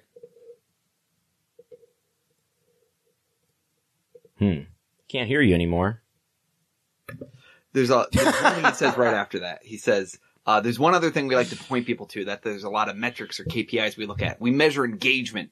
Attendance is one of them. Probably the one that's most expansive in real time is our digital metrics. So, you know, when we talk about these metrics, and then he goes on and on. So a little bit of it is the game of, well, you know, people might not be showing up in person, but virtually they're spending time with their eyeballs with us. And that's what counts in the end, is hitting that like button on Twitter is just as good as paying the $44.95 to actually show up and buy a ticket to the event. Mm-hmm. Is that what he's saying? And also, you know that they've never run more than 350 events ever. In George's time, that's probably true since 2008, since he's been with the company. Yeah. This is the only time that he's really concerned with, because when he gives these talks, is in his experience, that's the universe that he lives in. Yeah. But what if we were to tell him about that tiny little Northeast touring company that used to tour? That wasn't a global media entertainment company that was selling video all over the world, though. Yeah. And that's always something that is entertaining to me too, is that a lot of times I'll talk about these international deals, and then I'll hear from people who maybe were with the company or have followed the company a lot longer, and they'll be like, we did our first deal in China in like 2000. So the notion that this PPTV deal was some kind of, you know, breakthrough for us is a little bit exaggerated, and things like that, where you'd be like, oh, well, that's kind of interesting to know. But anyhow, I just thought it was an interesting answer, as always, from George. Again, you know, it's clear that they are a little concerned. I'll be very curious to see how Q4 stacks up to last time's Q4. I guess I should have looked up that number in the back of my head to see what number they have to beat for next. But the good news for them is, you know, they are going to bring Cena back, I think, at the very end for that December house show run, if I'm not mistaken. The holiday tour, which is always big business. It is usually very good business for them. So it should work out for them, I'm sure. And they'll have the Australia show and and the Saudi Arabia show to make some international numbers look really good, and maybe even the live event numbers look really good. So even if attendance is down, they can just say, "Hey, look at how much money we made this quarter," and try to be wondering smooth it over that way. Q4 average North America live attendance last year was 5,400. Year before that, 5,300. So they got to be well north of 5,000 if they want to have a quarter that doesn't look and smell a little funny with two in a row. But it just goes to speak to the divergence between the stock price and the true interest in WWE at times. Yeah. And again, last quarter was 4,500, down from The previous year's Q3, 4,900. Year before that, 5,300. And as I think I talked about on the show, when you take that number and you say, okay, let's put pay-per-view and TV and things over here, and let's put, house shows over there, you get to a much more real number of the, 3,000 or 4,000 a house show, as their actual number. And it was kind of showing all house shows seemed like they were kind of, down quarter over quarter. It was the TV that seemed to be up, if anything, up quarter over quarter. But yeah, it's good talk from George. UBS, I'm not sure how many years he's been doing this. I want to say this is at least his 5th year, because I'm pretty sure I covered it in 2013, right before he did the WWE Network launch, that he spoke at UBS. So I want to say at least 13, 14, 15, 16, 17, 18, and possibly even before that. So that is one of Barrios' biggest legacies in my mind, is his commitment to getting WWE into all these investor talks to try to get people's attention and talk more. And I see Brennan's eyes on his screen frantically moving around as he looks up some piece of information. No, just putting the notes up and closing some no longer needed tabs. That's all. Got it. So the other things I want to talk about, I did a little trademark study last night. I posted it yesterday morning. And basically I was talking about, what does WWE trademark? So over the last 365-ish days, what have they trademarked? And the challenge with trademarks is that they're delayed a little bit. Like, really, there's nothing from November that WWE has registered new that is in the system yet, which means I don't know whether they didn't register anything in November or it just hasn't shown up in the search archive yet. So I kind of went from November of 2017 through today. So it's maybe a little bit more than 12 months. Mm-hmm. But what was fascinating to me was, of the 230 trademarks that had significant activity, and significant activity means either you registered it, you published it, or you filed it, or you abandoned it during those time. When you break it down, what did they register in? They really only register in 9 different categories. They register in, 8 different categories. They register entertainment services. That was 156 of the 230. So that was the vast majority of the things that they register as entertainment services, which is usually just this is a wrestler, this is a wrestling program, this is a thing to entertain you. There's 32 clothing related registrations. There were 16 toy related registrations. There was 13 pre-recorded media, so DVDs and whatnot. There were 7 Laserdiscs. posters. There's 3 duffel bags. There was 1 community outreach called The Hero in All of Us. They also had another one they did about a year ago called Kids for Kids with Z's in it, which was some kind of cancer charity. And then they did 1 broadcasting IP. Only 1. Are you looking at my post here right now? WVVIP.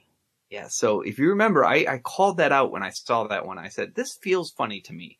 This doesn't feel like all the other registrations. This feels like something that they might be using for the WWE Network. And I went back and I looked, and in fact, it is the exact same class of trade. It's same international class that WWE Network was registered under. And it's not a common one for them to register under. Like other TV shows or other things that they do, like Talking Snack, the YouTube show, that lives under entertainment services. That doesn't live under this broadcasting thing. So this is it. This is the name of the tier, the premium tier, WVIP. That's my guess. That's my prediction. Mm-hmm. I think it makes a lot of sense for it to be. Yeah. So they filed 89 new trademarks in the last 12 months. They had 32 of them that were published, which is kind of like the next phase after filing. Then you had 64 that were registered. You had 45 that were abandoned, meaning, and this is something that people don't always understand. Basically, when you register a trademark, you're saying, I'm going to use this. Well, the thing the trademark office comes back to and says, okay, prove to me you use this if you get it approved.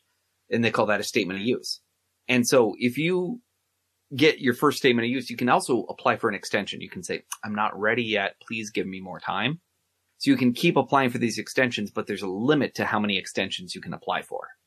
And so 29 were abandoned because no statement of use or extension request timely filed after notice of allowance was issued. So basically they said, show us your statement of use.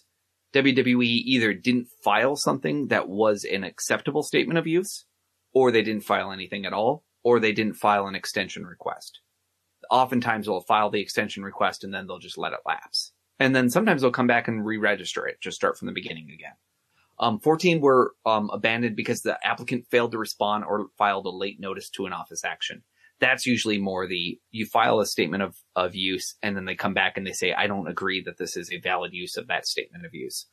It gets really technical because a lot of times what they're doing is they're filing screenshots from their website to prove that a wrestler name is in use. And then a lot of times then they're coming back and they're being like, well, that's an individual. It doesn't actually say exactly what you said this does.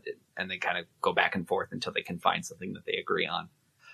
One was abandoned due to an incomplete response. The response did not satisfy all issues in office response. That was for the Golden Truth, which, again, a trademark that I don't think they're too worried about losing. But, basically that sounds like to me, like the two sides were going back and forth and they couldn't come to an agreement on resolving. Also, that name Golden Truth makes me sound like it could be one of those that's really hard for them to get because it's so broad sounding that there's so many other trademarks that might be very similar. So they had to kind of prove that they were avoiding all those others, stepping on everyone else's toes. And then one was abandoned because the applicant filed express abandonment. So that basically means WWE very quickly put in a request to say, please ignore this application. And the reason they did that was because of Samoa Joe. And Samoa Joe wins my Smartest Wrestler of the Year award. Because Samoa Joe, all the way back in 2006, he registered entertainment services, posters, pre-recorded media. In 2017, he registered clothing, toys. He has all his stuff under his name. It goes to, I can't even say his name. It's like Nufolo Joel Sinoa. But it goes to him.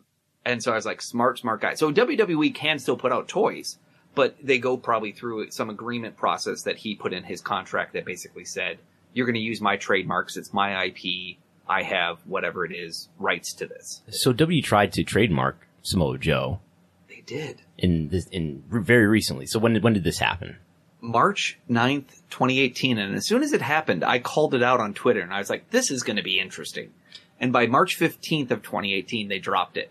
So it's very possible it was clerical oversight. So somebody in WWE doesn't know that Samoa Joe, the real person, owns his own name. Yeah. So, that's what it seems like. So do you think if they knew that, if there was enough awareness about this within WWE, like, do they let him use that name? Is that wouldn't you think that would be a factor? Like, the day he shows up or debuts on NXT TV, you're like, wait a minute, he owns his own name. Let's make him use a different name. You'd think so. I mean, they went as far as he registered the clothing and the toys IP in March 8th, 2017. So this was very recent that he did all this. Oh. He did this while he was working for WWE. Well, the clothing and the toys one, he had already registered a couple others, like the first go around, like in 2006. So he came in with entertainment services already registered. And so basically he had gotten a lot of this locked down before his TNA run is what it really was. So, this was WWE IP oversight where they just thought they could register it. To be honest, they wouldn't have gotten very far because the trademark office immediately would say, we found another example of a trademark called this. You can't have it. And it would end it there. I saw one the other day. They abandoned one for something called The Rock and it was a t-shirt. Didn't have a logo, didn't have anything. It was just called The Rock. They wanted to trademark it for clothing. And it was thrown out because in 1985, University of Pennsylvania registered The Rock as a clothing thing for some nickname for a sports team or something. And so they own it. And so they're just like, no, you can't have The Rock as the name of a t-shirt. You can have, Rock Just Bring It or other stuff like that. But you can't just have a trademark on basically the name The Rock. But for Samoa Joe, this doesn't prevent WWE from selling his merchandise or anything, does it? In a sense, it would. Does it discourage them from my guess is selling that they made an merchandise? agreement in his contract that said, I will license you the rights of my trademark. I will allow you to use it. But maybe he gets a better trade. I mean, he might get better royalties on that. He could just get the power to, at all times, retract or approve any usage of it. I don't know what it means. I mean, my guess is he probably signed a pretty open-ended contract where it's vague, in the sense where basically it's clear that all the rights will revert to him if he leaves the company, but then WWE just does everything normal. Yeah. I doubt he gets a super duper royalty structure. I mean, but maybe that's the big thing, right? Is that, okay, once you're done, if you leave WWE, you still get to use your name. Is there any other benefit to a wrestler for trademarking their own name other than that? Well, in theory, are there hazards like WWE is going to? You own that trademark. Again, I'm not a lawyer, so I don't know for sure. But my guess is that you also have the rights to decide what deals to take. Now, he probably signed a deal that was exclusive with WWE, but in theory, whatever the deal you decide to do is, maybe that he could have a different deal. There is those kind of situations where like Pro Wrestling Tees will sell things, and you'll think, wow, isn't it odd that this WWE wrestler has this gear on Pro Wrestling Tees? Mm-hmm. And what's that relationship? And, it's hard to say. And it could be that if you were your own wrestler, maybe you would be allowed to do that. So, is there a risk? The only risk is that WWE might be less inclined to deal with you because they don't like to deal with people who have their own IP. And that they might be less inclined to put out things for you because they're afraid of stepping on your toes and then having you come back and complain. And they might be afraid of, if you've already, for instance, you remember when Kevin Steen signed with WWE, he had already done an action figure deal with like Malibu Toys or whatever. Yeah. And that became a whole hullabaloo because it was like, well, his first action figures are not WWE action figures, and that's going to get WWE all pissed off. But that was the deal he had made. He had signed those rights to someone. So is doing something like this leverage for WWE to argue, well, we don't need to pay you as much because you're not allowing us to have the rights to your name? I don't think they would ever do that. I think it would come more down to, this is why we don't want to call you this. But, they could also be, look, it's going to take us a long time to work through this contract. And then they use that as a stalling tactic, good or bad, because that could be used as a way to say, hey, we really can't let you out of your contract yet because it's just too complex for us to deal with these royalty issues and all that. Mm-hmm. Or, hey, look, we can't sign you right now because of this. And so it's probably just another lever. But honestly, we're entering the era where more and more wrestlers are getting involved with high-priced agents and professionals, and they're being treated much more the way that other brands and other actors and people do. And so it's like I said, AJ Styles has a similar situation. CM Punk got his trademarks sent back to him when he finished with WWE. The Miz has some of his own stuff. Jericho owns a little bit of his own stuff. So there's a number of people who are getting into this world. So would you recommend, especially in this era of all these contracts being offered and signed, that wrestlers sort of like as soon as they can afford it or as soon as they really get some traction and think that maybe they're going to be signed, they should put out a trademark their name? Well, the first thing I'd say is that if it's your own name, you're never going to lose your own name. If it's your legal name. It is your own legal name. They can never stop you. They can never say Brandon. So I have nothing to worry about. Thurston. If that's your true God-given name. If that is my real name. They can't. But they could have a Mookie Harrington, because that is not my given name. That's your real last name, though. It is my given last name, but it's not my given first name. Mm-hmm. And so, obviously, like Cody Rhodes, he can be Cody. No one can stop him from being Cody. Mm-hmm. But they can't necessarily, the name Cody Rhodes was trademarked by WWE. Mm-hmm. Now, if you have prior use before WWE files a trademark for you, you always have that ability to try and contest something. But again, it's always going to be legal resources, right? So just because you could fight something doesn't mean you are going to be able to fight something or will fight something. Do I advise people to take their own trademarks? Yeah, I do. I really do. Because I think if you put that power in your hand, it's going to make it a lot easier for you to decide how you are managed and that you're not going to run that risk. Now, it's not that expensive, is it? What's that? It's not that expensive. It's a few $100s of filings. It's some time. It's some commitment. There's statements of use and other things that you'd have to do. Mm-hmm. Most wrestlers aren't going to know how to do this, but if they figured it out, it would not be that time consuming or expensive. And there's a lot of services that do it. It'd probably cost you $1,000, maybe more. When I've talked about my wife maybe opening up like a boutique law thing, this would be exactly the sort of thing she would do. Would probably be like help people register trademarks for their services for emerging independent wrestlers. It would be one of the packages we'd offer. We'd call it the if you use the WrestleNomics code WE, you would get a discount on your trademarks, and any trademark up to 9 letters. Yes, go to Simple Contacts first, but after that. Yeah. But it's funny just like looking at all this stuff when you go through it all, and on the Reddit thread that I posted this on, you can go and see all the different things that have come up, and there's even a spreadsheet that I linked to it where I pulled up the first about 300 different filings. I put what class it's from. I put what date all the different dates actions happened is. But one of the biggest ones they want is Skull King. They have registered this name for clothing, pre-recorded media, entertainment services, bags.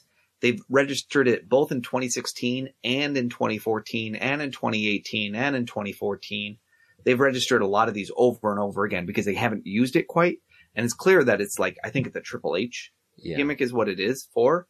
But they really want that name Skull King. And then the fact that they did like that King Kong from Skull Island, I don't think that helped them because that also kind of created more examples of Skull and King Kong and things together. So, that made it a little fuzzier. It looks like when I Google Skull King WWE, I get a bunch of images of like the look that Triple H has in one of those WrestleMania entrances with the skull and the crown and the chains that are like in place of hair, and he's like in WWE Immortals and the mobile game. And WWE Immortals, exactly. I think they did a game, and that might have even been a character or a move or something in it. Looks like there's some Funko Pops with Triple H. Skull King, yeah. So I think that's what they're calling his like Conan the Barbarian knockoff look, is the Skull King look. Mm-hmm. They also really wanted to do Project Rock, Total Bellas, Clash of Champions. There's a whole lot of filings related to those things, which I think Clash of Champions is the weirdest one. That's not the one I would have thought that they would really be pushing so hard for. But they're doing a lot of that. There's a lot of Bella ones. There's Bella Appetit, there's Bella Body, Bella Style, Bella Glam, Total Bellas.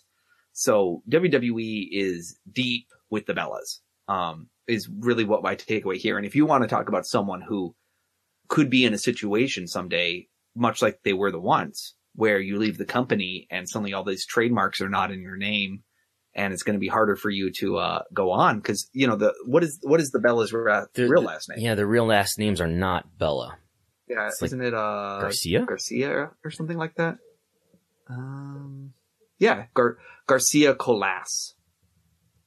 Yeah, so it's not a so I mean they're one where to me this is a great sign of when is WWE invested in you. You can kind of tell partially by how many trademarks do they bother to file on your behalf. Mm-hmm. So I always find it funny when we talk about the women's revolution, and then you're like, what woman in WWE they've spent the most time investing in? The Bella Twins. Mm-hmm. So. And that was also always my argument for why I thought Daniel Bryan would stay with the company, was just because his wife is too integrated for them to possibly walk away easily. But yeah, there's a list of a couple hundred different things that came up, and you can just go through it and you can see they abandoned Ho Ho Lun and James Ellsworth and Southpaw Regional Wrestling, but only one of the 10 Southpaw Regional Wrestling ones they did. So, it's always interesting to go through and just also see which names finally fell off. A good example was Feed Me More and The Big Guy both fell off as names.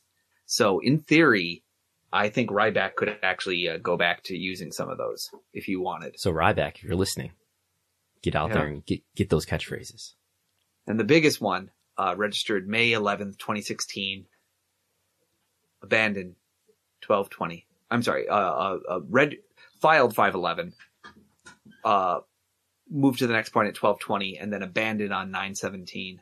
I'm sorry to say, everyone, Lady Balls has in fact been put to bed for both pre-recorded media, posters, entertainment services, and toys. So this is the Stephanie McMahon autobiography. What's going on with that book? Did we ever actually confirm it was going to be called Lady Balls, or was that just I feel like there was actually an announcement at some point. Well, regardless, right? She was working on a book and she's tweeted about this or, said stuff about it publicly. But I do feel like at some point she really did. She did really say her name was going to be called Lady Balls. Yep. Her name, no, she later tweeted that after a year, she was like, we've made the decision to postpone putting the book out. Yeah.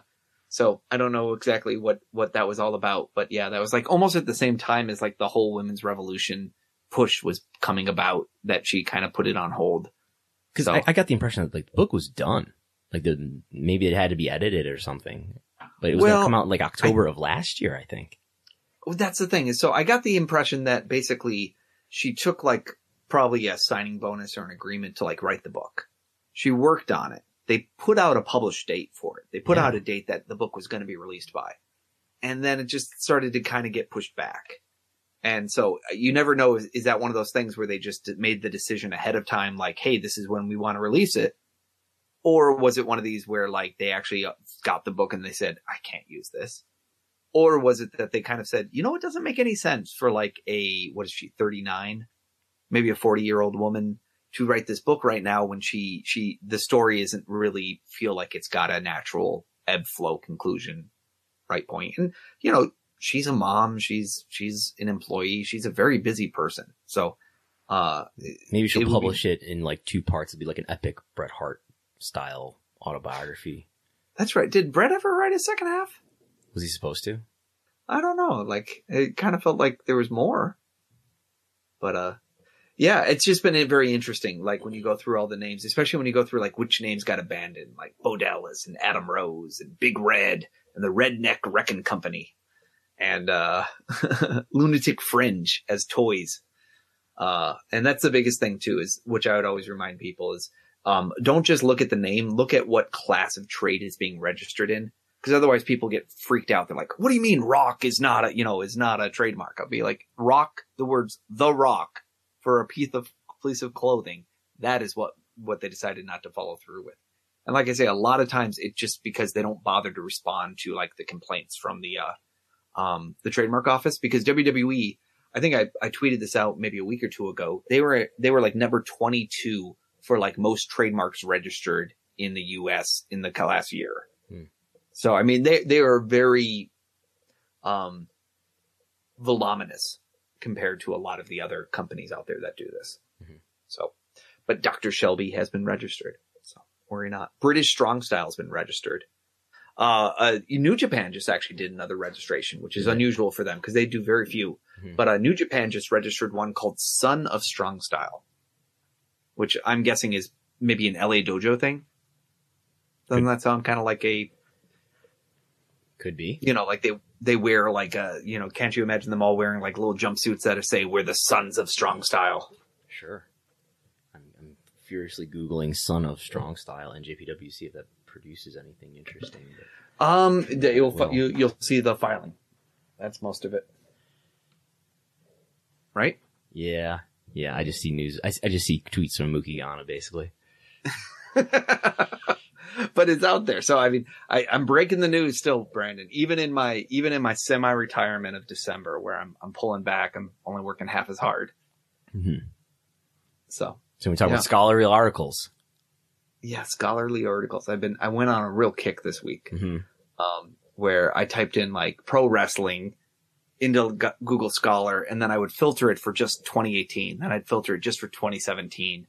Then I'd filter it just before 1990. Then I'd do Jim Londos. Then I'd do Bruno Sammartino. And so I found a whole bunch of different ones. Wow. And so you find both the great articles, then you find things that have nothing to do with pro wrestling that just have the words professional and wrestling in them. Mm-hmm. And then so it'll be anything from Chinese sheep wrestling to Turkish oil wrestling and how it's rigged, to one was about management styles in Iranian wrestling camps and what was the best way to get everyone to get along with each other. And then just weird things. But I called out, some different articles last week, and I wanted to call out probably 5 new articles this week that I really enjoyed. Number 1 was a journal of physics special topics. It's an undergraduate physics journal, and it's called Falling from Hell, parentheses, in a Cell, from University of I don't know, is it Leicester? It's a British university. Leicester. Brits are going to be pulling their hair out listening to me pronounce this. But anyways, it's basically a Shane McMahon falls off the cell calculation on the downward force and the drag, and trying to conclude, does the table help him? And the answer is yes. And it doesn't seem like it doesn't necessarily treat him as, for instance, the rotational inertia and things of that nature, which would also have been interesting to look at. But it's just a funny document because there's a little stickman graph of him falling off the cell onto the table. Yeah. And then it just says diagram showing the different stages of Shane McMahon's fall with annotations on the forces acting. So this is a 6-meter fall, apparently, according to this diagram. That was their guess. Yeah. Well, it's a 5.25 meter fall because he hits a table that is 0.75 meters off the ground. Okay. Well, so the cell wall, they're estimating is 6 meters high. Yeah. Which seems... Okay, yeah, okay. That doesn't seem that outrageous. Okay. We usually think of it about 20 feet off the ground, right? Mm-hmm. Sure. So, but yeah, I just thought that was entertaining. So that's one. And all of these, you can go to Reddit. There's something called Mookie's Roundup of Scholarly Papers, Top 5 Picks. I have a whole bunch of others that were interesting, but these were just the ones that were somewhat new to me that I enjoyed. There's a 1987 article from Working Papers in Educational Linguistics from the University of Pennsylvania called Well You Know Mean Gene, the professional wrestling interview. And this person went through all the speech characteristics of the pro wrestlers in 1987 WWF television. And just imagine doing this in 1987. So it's funny because at like one point they note that Jake Roberts has been in the WWF too short of a time to judge his status of whether he's a heel or a face. No, they're saying that he's a baddie. He's got a B for baddie. It's his status, which I guess is like his place on the card. Yeah, there's a couple different things here. There's good or bad, status, size, length of membership in WWF, volume, pitch, intensity, speed, and type of interview. Was it 1, mainly introductory? Number 2, an interaction between Mean Gene and the guest? Or number 3, a solo by the wrestler? I imagine these are all like the 1987 interviews, really like the solid WWF logo in the background and Mean Gene just taking them all in one by one, right? And it was pretty funny because they're like, Hulk Hogan is good. Jake Roberts is bad. Don Morocco is bad. Mm-hmm. And then they have George Steele, F. And they say, he's a freak. He's neither. He's just out there. He's a freak. So yeah, I thought that was really entertaining. I found the pitches interesting. George Animal Steele and Randy Savage are marked very low. They have a very low pitch. Of course, Jimmy Hart high, and Adrian Adonis high. Yeah. And then one of them was like intensity and speed, and Roddy Piper is at the top of those two. Yep. Along with Mr. T, which I would agree on those. The Mr. T interview is pretty intense, pretty fast. Yeah, no, this is interesting to think about, like all these different ways of cutting a promo, and there's different voices and characters. That's a real thing to think about. So I hope when you go to Grapplers this week, you say, well, you know, I'll print this out for them. Lynn Coddington, in her seminal 1987 article, that's right, identified this matrix here, and I'm going to be judging you all using this various amounts. Mm-hmm. So I was just very amused by this. As Coddington said in 1987. Yeah. There's a 2018 article from a number of different authors, and it's called Contest Competition in Men's Facial Hairs. Beards may not provide advantages in combat.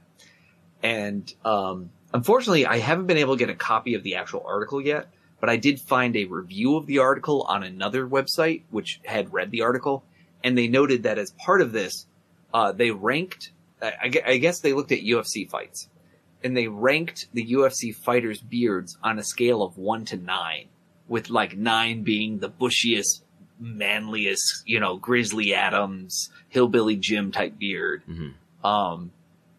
I imagine Ciampa would probably get like at least an 8 or a 9 on his. And basically they wanted to figure out, are you a better fighter when you have a beard? Like it provides padding? Well, I think that was part of it, or if it maybe has something to do with like the testosterone, whether you have more aggression because you're more able to grow facial hair. And but you something, can be I don't shaving. know. Again, this was in the Evolution in Human Behavior journal, so I'm sure if you read the whole thing, it will explain why they thought for some reason they would be linked. This is focused on MMA? Yeah, they said beards are the most visually salient and sexually dysmorphic or dimorphic of a men's secondary sexual traits and play a strong role in communicating masculinity, dominance, aggressiveness intrasexually. Wow. I'm going to shave after this podcast. So they wanted to see whether or not the beard functions as a protective organ. They would succumb to fewer knockouts, and they would have less injuries to the jaw, fewer abrasions, lacerations to the face, and brain damage as compared to clean-shaven fighters. And so basically they came up with the answer of, yeah, we looked at all this and we saw no correlation. But I was just very amused by the idea of being like, well, as I go into scouting my next wrestling match, I will know whether or not the beard is in fact a deterrent. I guess they completely ignored the whole idea of pulling on the beard, which is a very common, popular way to get things. And then the very last one. And now for the main event. Oh no, I'm sorry. I'll do main event last. Okay. One right before that right. was called Wrestling to Understand Fan Motivations, examining the MSCC with the WWE. Okay. And this is one where they basically asked a bunch of people who were this was in the Journal of Entertainment and Media Studies. And I think they went on Twitter and they tried to find people who were talking about wrestling, and then they just basically said, do you want to do a survey? And so they asked them about things like, what do you enjoy about wrestling? And they gave kind of different categories that you could go between. And in the end, they kind of had three groups of where people landed in terms of this was a low part of their satisfaction, this was a medium part of their satisfaction, this was a high part of satisfaction. And again, this speaks to kind of, when people feel very differently about, is it, why do you watch wrestling? Not everyone's going to necessarily agree, right? So it seems very interesting. But they basically said the low reason was, quote, physical attractiveness and vicarious achievement. And I thought that was interesting because I would always say that those would be the two things that people that don't watch wrestling who think they know why other people watch wrestling would say is the reason they watch wrestling, right? And by low, you mean this is the least reason. Yeah. But I would say it's the thing that people oftentimes would imagine it is. They'd be like, right. Oh, well, you're vicariously living through them, right? Yeah. That's why you enjoy it so much. And according to this study, in reality, that is the least reason among some other reasons. Yeah. And the same with, they're really handsome. They're really, they're bodybuilders. They're really good looking guys. That sort of thing. Yeah. So that was the lowest scored. The middle score was social interaction, acquisition of knowledge, escape, drama, and aesthetics. Now, you'd have to go back to the article a little bit more about what does that all mean. But my guess is social interaction is it's something you can talk about with your friends and you watch with a group of people. Acquisition of knowledge is that you learn something by watching it, which, that's an interesting one to see that it would score so high. That I would argue we don't always learn so much. I guess if you're interested in the history of wrestling, you learn because you watch it week to week, right? So it's all the WrestleNomics listeners out there probably participated. We know where the solar plexus is, right? That's right. There you go. It's teaching people anatomy. It's teaching people anatomy, as discussed in the other article last week. Escape, I get that. Drama, yeah, and aesthetics, yeah, the pyro and all that. You could say there's something about the presentation, but the top reasons that the ones that scored the highest was novelty, physical skill of the athletes, and enjoyment of aggression. High spots. I think high spots is a combination of novelty and physical skill, right? Yeah. That's what I'm saying. And aggression is that's the payoff of a high spot. So less drama and selling, more high spots is what I'm getting out of this. Maybe, but, or just, the fact that push the ugly guy is what this says to me. Yeah. It doesn't matter how ugly you are. Or the idea that, the idea of the common everyman that we can all relate to is not as important. That the vicarious achievement where we say, oh, that could be me on the screen. That's not a real key for finding who you're going to get behind. What is the key then? High spots. Aggression. Ruthless. I don't know. I just thought that was a really interesting one because I always find it intriguing when you could say, you and I were debating why do we watch wrestling? What do we like about wrestling? And I thought, hey, here's a paper where they quantified a whole bunch of people. They had them rate different elements and this is what came out. Now, I would argue there's probably clustering where you could probably say there's a group here that likes these elements. There's a group here that likes these elements. This is all self-reporting, right? I believe so. I mean, we can go deeper into it and you actually read the paper, not just the Sure. thing I happen to randomly pull out from it. But, you know, and I'm sure it'd be really curious if you looked at different styles of wrestling. If you're looking at deathmatch wrestling fans, what do they really enjoy? I would have a feeling enjoyment of aggression would rank very highly.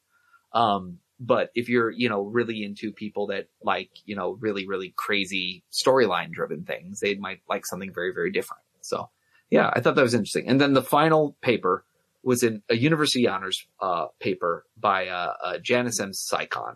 Wright State University. Wright State University. Yeah. And I pulled out a lot of articles that day, right? So I pulled out probably 20 different articles and posted them. Mm-hmm. And not one of them do I ever say, oh, this is the best one I've ever read. This is the worst one I've ever read. The same themes come up a lot. There's a lot of articles about theatricality and wrestling and treating wrestling through the lens of what a theater person sees. There's some about the language of wrestling or about kayfabe. There is some about gender roles and whatnot. And so this one falls more into, it was called WWE Redefining Working Class Womanhood Through Commodified Feminism. Now, without taking a bunch of women's studies classes and knowing what they mean by commodified feminism, there's a lot of loaded words in the things that are in here where they're responding to other articles and then putting them against a certain lens. For whatever reason, this was the article Dave Meltzer chose to retweet, which is what caused a lot more people to kind of notice this. Oh, did that Then happen? he put it into the daily update. So really? I think Janice might have had more people read her thesis here, in the past week than probably, all year long, just because I happened to randomly find it and then other people kind of amplified it. Well, this paragraph that you've pulled out here, I think it was the final paragraph at the end. And I think it does a really good job of summarizing her view on the company. And I think a lot of people relate to it and other people just think it's complete baloney. So I'll be very curious, to hear what Brandon has to think. So go ahead and read it, Brandon. Should we read it? So this is the author is Janice M. Sycon. I've demonstrated that WWE is a dominant cultural force aimed at heterosexual working class white men. Therefore, everything is portrayed through their gaze, and women are constructed to be the ideal working class male fantasy. WWE encoded these gender expectations in their product by showing women to be hypersexual and open to male advances, frail and in need of protection, or self-sacrificing and willing to put themselves in harm's way to advance their man's ambitions. However, the discourse is constantly evolving as WWE's product is treated as one continuous story. Using not only the dialogue, but also the physical representations and the show structure, I was able to demonstrate how this story is representative of the society it was created in and how it adapts to that society's evolution. Now, women are treated more like independent athletes than as catalysts for men's achievements or fodder for the male gaze. But there is still much work to be done to give the women's division the same depth and respect as the men's division. Accounting for the overall superficial nature of the changes, comparing the women's division to earlier eras, and noting the politics of the McMahon family, I have proven that most of the changes are motivated by profit rather than social consciousness. So do you agree or disagree with her paragraph here? I agree 100%. That's great. I thought it was at first I thought it was kind of one of these funny ones where you're using a lot of fancy words and you're talking about a wrestling and you're trying to basically say, here's all the books I read and here's how I'm relating wrestling to those books. And, to a degree, I always would argue you can pretty much take any subject and you can start to say, well, here's how it's representational of society and go forth. But I think here she actually makes a pretty clear ABC connection where she basically, and if you read the paper, she'll go through examples and basically say, here's what Miss Elizabeth used to be like. Here's what Lita used to be like. Here's what Trish used to be like. And then here's what I see today with Bayley, that sort of thing. And I think especially that last sentence where she says most of these changes are motivated by profit rather than social consciousness, I think is the most damning and most honest statement in here. Because I would be like, absolutely. And what's funny is what got people really worked up was people were tweeting me back and they're just like, what do you mean you have proven? You've proven nothing. Nothing can be proven. Everything's subjective. And they're just like, and it was like, I know you didn't read the paper. I know you didn't. Say goodbye to your credit card rewards. Greedy corporate mega stores, led by Walmart and Target, are pushing for a law in Congress to take away your hard-earned cash back and travel points to line their pockets. The Durbin-Marshall credit card bill would enact harmful credit card routing mandates that would end credit card rewards as we know it. If you love your credit card rewards, tell your lawmakers, hands off my rewards. Tell them to oppose the Durbin-Marshall credit card bill. Save big on brunch for mom, all in the Kroger app. Get 16-ounce packs of flavorful Angus 90% lean ground sirloin for $4.99 each with a digital coupon. Then buy 2, get 2 free on 12 packs of delicious Coca-Cola, Pepsi, or 7-Up, all with your card.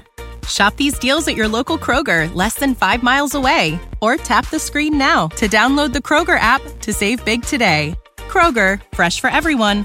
Prices and product availability subject to change. Restrictions apply. See site for details.